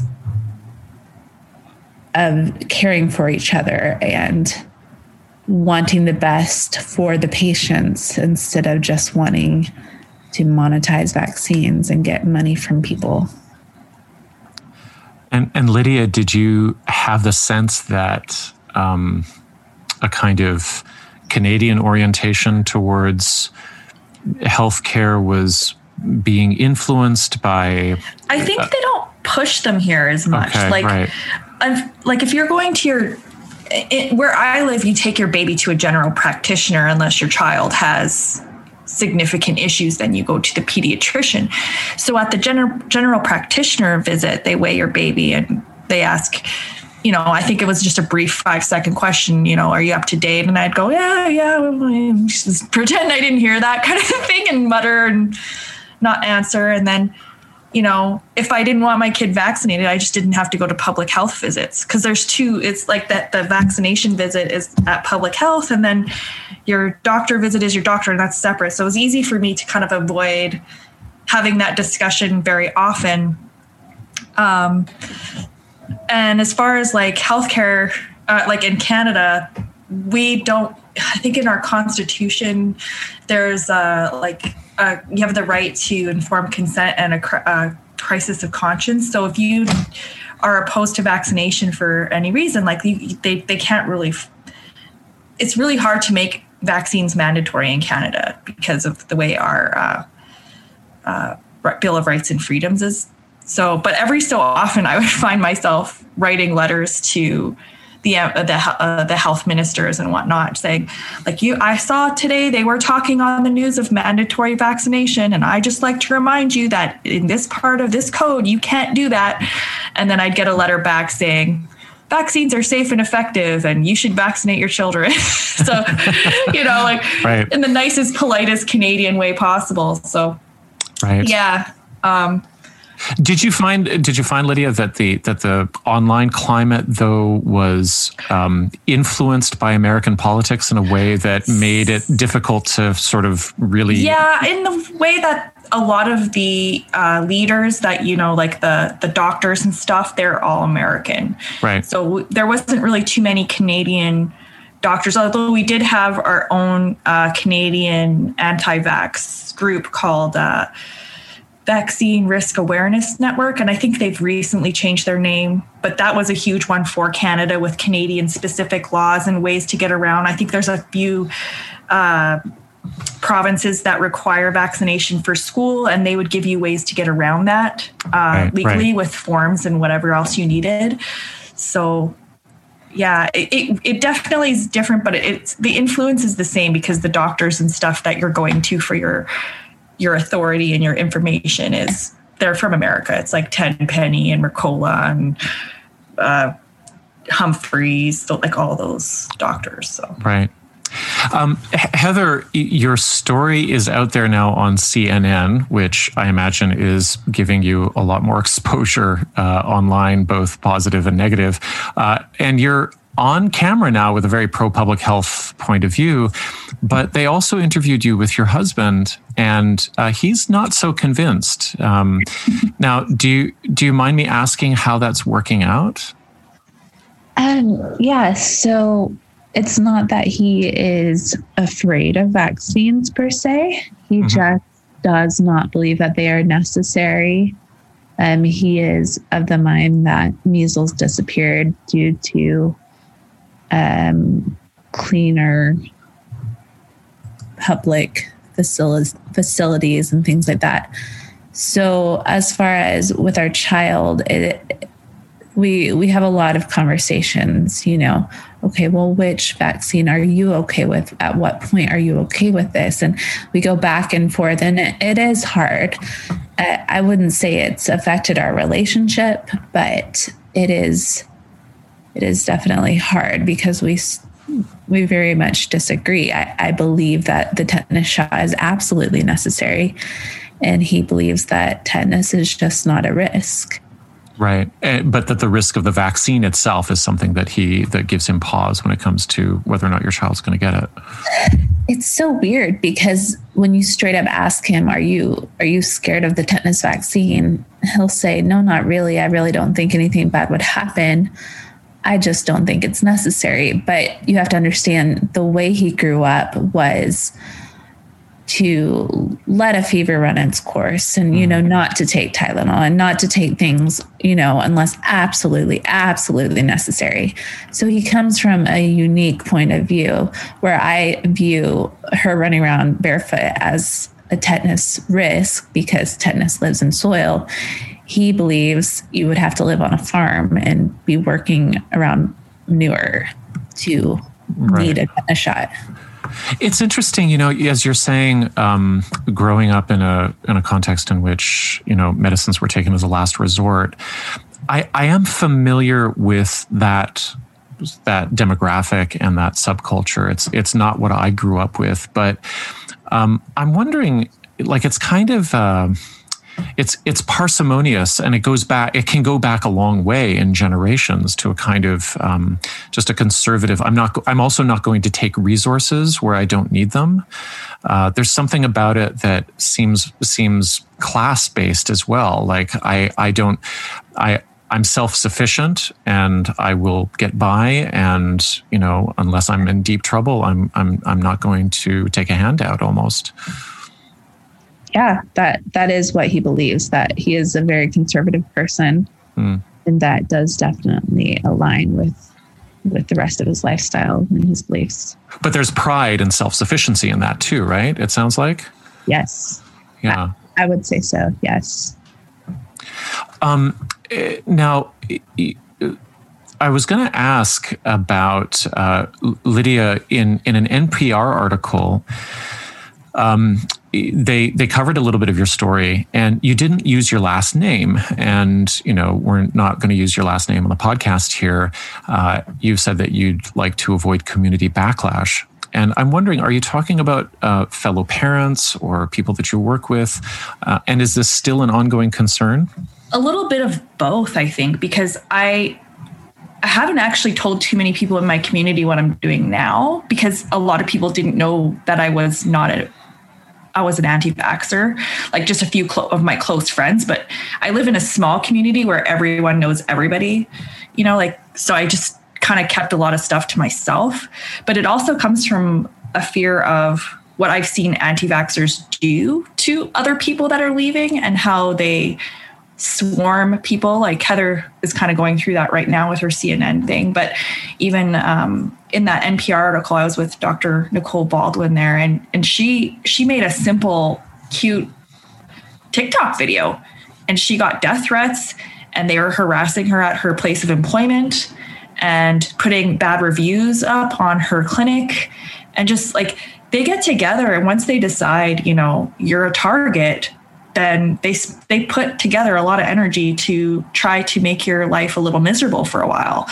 And I figure if I stay a little anonymous, that hopefully I can avoid that. And just because I do live in such a small community, that it would be pretty easy to find out things about me that I just would rather not deal with. Yeah. Heather, was it a feature of your own online experience that if somebody was leaving the fold, that you witnessed or participated in that kind of piling on? When they left? Yeah, or if somebody was doubtful, or if they looked like they were being a turncoat. No, I've always had the belief that you should treat people respectfully, even if they disagree with you. And so I never wanted to join in on the online harassment. And when I would see the anti-vaxxers gang up on some people, I would sometimes post things like shame on you, and kind of stand up for those people, because I don't want to be a part of that. That's just ugly. How did that go over when you actually appealed for, etiquette? They were mad. They didn't like that. Right. I did this online debate with a pro-vaxxer, and her and I were very polite with each other. We did it live. We had over 500 people watching, and I was very shocked at the end of it. The anti-vaxxers were furious with me because I was so polite to her. They called me stupid. They said I was weak. They said I didn't stand up for them. And I was unfriended by maybe 400 or 500 people that day because I was so polite to her. But was there anybody who said who appreciated your manner from a strategic point of view? A few people, but that was not the general consensus. I mean, it just seems like if you want an admittedly fringe perspective to gain more mainstream acceptance, that you would put the most diplomatic voice forward. But it sounds like that's not what the group wanted. Right. They view you as weak if you are diplomatic. And so they viewed me as weak. They are so pro medical freedom, but that's not what they're actually pro. They're pro you not vaccinating. And God forbid you use that medical freedom to vaccinate. They want you to suffer, and they will verbally abuse you. They are not diplomatic people for the most part. Now, but I'm not talking about all of them. There are a lot of sweet ones that I still keep in touch with that have genuinely good hearts, but a majority of them want the drama and the harassment for these pro-vaxxers. And it's also fueled by anger. A lot of them really, I'm not sure about the ones at the top, how much they believe of what they say. I tend to believe that they're probably grifters, but the parents that actually believe that all their child's problems were caused by a vaccination, or that all of the world's health problems are caused by vaccination, every chronic illness, if you really believe that, you're going to be a really angry person. And so when you talk to people that don't agree with you about the cause of all the suffering in the world, then you're going to get very frustrated and angry and want to shut it down as quickly as possible, especially if they're trying to talk you out of that position. So It's definitely there's a lot of psychology involved, I think, in how these people act. I can understand the anger for sure, given the intensity of the belief. I guess the strategic question that comes up for me, Heather, with what you're describing is, do you have the sense that the people that you're talking about who are angry at you because you're too polite, do they want to win? Like, is that what they're in it for? Like, what's the end game or goal? Do they believe they can win? They do. They do believe they can win, and they have won. I mean, right. In True. a few states, they've put together these grassroots efforts to abolish certain proposed legislation, and so they believe that they can win over the country if they just are strong enough and get together and win enough people over. This is a war for them. America is a battlefield for them. This is not just fun and games on Facebook. I mean, I've seen actual threats from these women, and they're cheering each other on over these threats. And it's a bit frightening. This is war for them.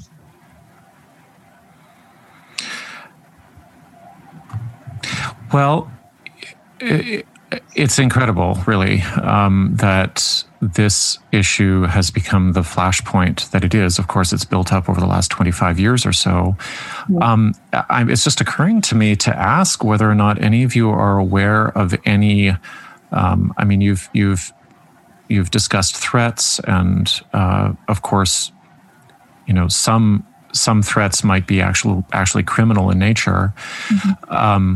But have you heard any reports of like real world violence or vandalism or property damage, or are pro-vax activists being doxxed? Or I know Senator Richard Pan was assaulted. Right. Okay. And he's a very pro-vax, like he's a pediatrician and a senator in California. Right. And I know they got together and they pushed him, and I want to say they poured something on his desk, but I'm not going to say exactly because I'm not sure I'm remembering how accurate it is, but I think they poured like red fluid or something. Is that fake Heather? Blood. Do you remember that? It was fake blood. Yeah. Onto his desk. Like there's some really irrational behavior when they get together in a mob.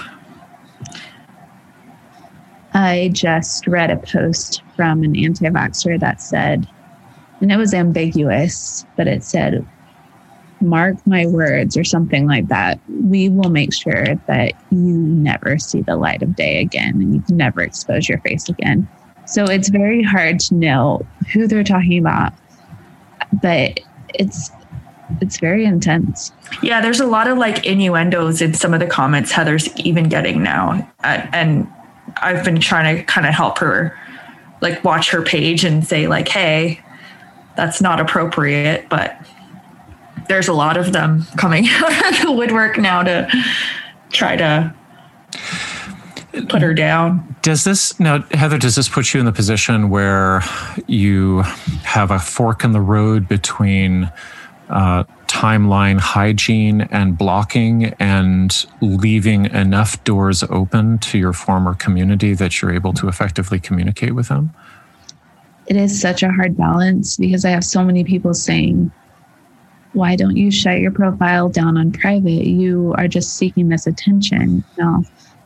And they also say that because I was on TV, and I personally think that's ridiculous, because I don't think they would say that to a man that was on TV. But that's a whole nother story for a different time. I do struggle between blocking certain people and allowing them on my profile, because I don't want echo chamber. I don't care that people say that leaving my profile open is for attention. It's not for attention. It's for conversation, because that conversation is what makes change happen. Now, there is a line, if somebody crosses it, and if they are harassing someone or threatening, I will block them. I will report them. I will take note. I will screenshot. It is stressful, and you kind of have to be on top of it, and then there's also the side that says, "Why aren't you standing up for us?" Well, because I just got 4,000 comments, and I can't emotionally be healthy and read them all. And, and Lydia helps me out a lot. She jumps on the comments and defends me and things like that. But it's a hard balance beam to walk on. Do you feel like, as you're describing this, it seems to me, I mean, from the comments that we've had from interviews that we've done with people like Imran Ahmed of the Center for Countering Digital Hate, who proposes that, if anybody in your timeline or anywhere else is posting disinformation, that, in order to demote that actual data in terms of what the algorithm is doing, you really have to delete or block it, just like as if it were the virus itself, as if it were COVID. Because, as he explains, the actual controversy within the Facebook comment thread actually makes that data, that content, more attractive to the algorithm. And even if they come in and they use AI to comb through and try to remove disinformation, it's actually the emotional engagement that Mark Zuckerberg wants for and it doesn't always work either. Right. Like, I've had, I got kicked off of Twitter because I said vaccines didn't cause autism to a person that was saying vaccines cause autism. And they kicked me off of Twitter for saying that. And I was going to fight it, but then it would have taken me days. So I was just like, I just waited for my suspension to be over. And I was like, whatever. But yeah, the algorithm also doesn't always work. So it got it backwards, actually. It got it backwards, right. And it kicked me off for actually trying to fight that misinformation. But I'm just hearing about you Heather, you're talking about like, you've got 4,000 comments on a post, and Lydia's, helping you out with a comment thread and defending you. And all of this time is being expended on social media. And I know that that's where hearts and minds are being changed, but I'm also wondering where else the action is. Like, is that where, pro-vax or diminishing vaccine hesitancy has to happen? Or do you also think about other forums or sort of, policy landscapes in which you could also be active? I spoke to somebody about this, and once COVID is not over, but things start opening up again, I am going to be booked for speaking engagements. And my goal is to speak with doctors about how they could speak with their patients. Like someone like me could have been persuaded differently when my child was a baby. And that would be more helpful than the comment section. I'm doing a webinar on the 8th that is for doctors. It's got, last I heard, 57,000 doctors invited to it through, it's the Indiana Coalition of Vaccination run by their university. And me and... Can you just say that again, Lydia? There's 57,000 people signed up? That they've invited. I don't know how many are going, but that's how many medical professionals they've invited to this. And it's me and Dr. Nicole Baldwin, who we did the NPR segment together. Right. And it's just it's a webinar where they're just gonna ask us questions on vaccine hesitancy and how to combat it, and how doctors and medical professionals with that first contact, how can they prevent that from happening. So is that you have this experience with a public health nurse, I guess by telephone, which was really significant for you, but is it your understanding that the research on vaccine hesitancy now says that first contact is crucial when somebody raises a concern? Yeah. Yeah, I think that's what they're starting, because they're really starting to investigate how that happens. And a lot of times it can be traced back to a specific encounter. And even further back, I used to think that was the encounter that sowed the distrust, but I can even take that further back to when I was pregnant with my daughter and I was coerced into a C-section that I didn't want. And then when I was breastfeeding her and a doctor said, oh, don't be so heartbroken if it doesn't work out for you. And then dismissed me that way. And I had to go, that was my first contact with the Mothering Forum. And they actually helped me get through my breastfeeding difficulty, as opposed to the doctor or the nurse that was supposed to help me, but told me not to be so brokenhearted. It's not a big deal if it doesn't work out, but it was important to me. So those first contacts that a mother has with their physician is so important to instill that trust. Well, specifically mothers, because it sounds like, my understanding is that it's mothers groups that are at the forefront of vaccine hesitancy in terms of social media, right? Yeah. So women mothers need to feel comfortable turning back and trusting. It's a whole systemic problem, right? Because they don't always have a lot of time either. Doctors get burnt out. There's a lot of issues within the system that contribute to this, but definitely, women need to feel like they can trust and have a rapport with their primary care physicians again. Right.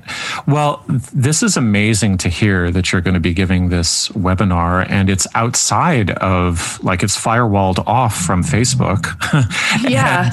and that's going to be amazing, I imagine, for you to actually be in an environment where people are freely exchanging evidence-based ideas, and you're not kind of engaged in something that is much more like a psychological culture war than an endeavor in public health.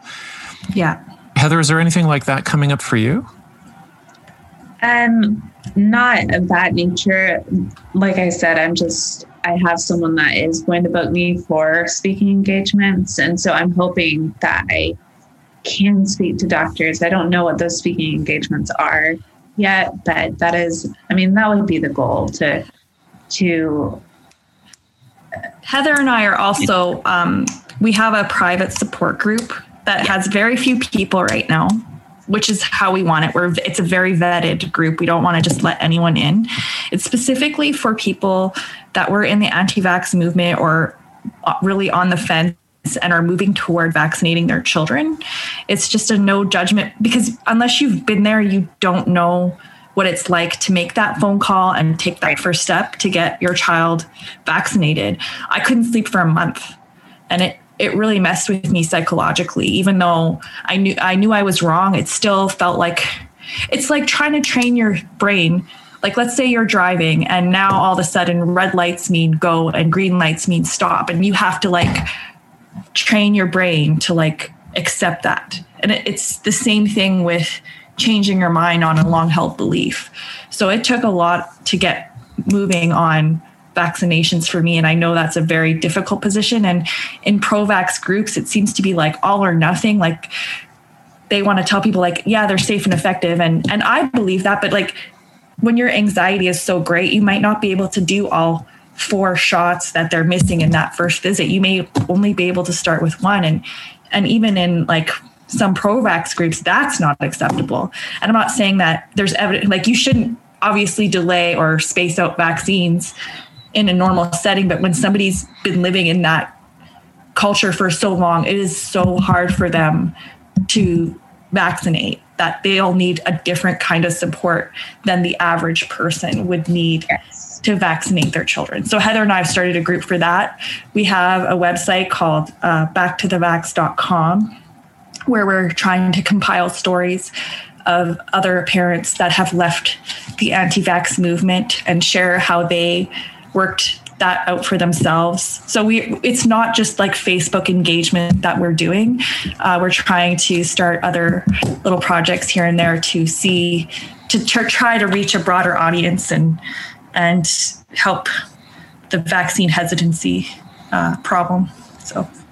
Heather, well, I guess one last question, but Heather, I just wanted to note that I think earlier in our conversation, you described the anti-vax movement as being cult-like. And I just want to affirm as a cult survivor and researcher myself that you're describing a lot of elements that are very common. The social isolation, the paranoia, the feeling that the group is kind of a safe haven that you couldn't possibly leave. And then, of course, all of the social punishment that goes along with leaving or considering leaving, and then the abuse that follows you afterwards. These are all big red flaggy things. But Lydia, you said that it's kind of like red lights mean go and green lights mean stop when it comes to crossing that threshold over into trusting that the vaccine is going to be okay. And I'm wondering, maybe I'll just finish with, for each of you, was there a single moment in which you both felt yourself relax into a trust in the consensus reality science? Was there one thing that really made the difference? I mean, or was it just a combination of things? For me, sorry, Heather. Go ahead. When I started reading one of Dr. Paul Offit's books, and I started talking to a blood-brain barrier specialist and another scientist, it just suddenly clicked that the mechanisms of vaccine injury are not real. They can't happen. Anaphylaxis can happen, but this whole aluminum going into your brain can't happen. And so once that science clicked for me, even though I still had that fear, that was that moment of relief. Like, oh, wow, this is impossible. So it was like a chemical reality that really opened. Right. Okay. Science. And for me, it was, it was like researching.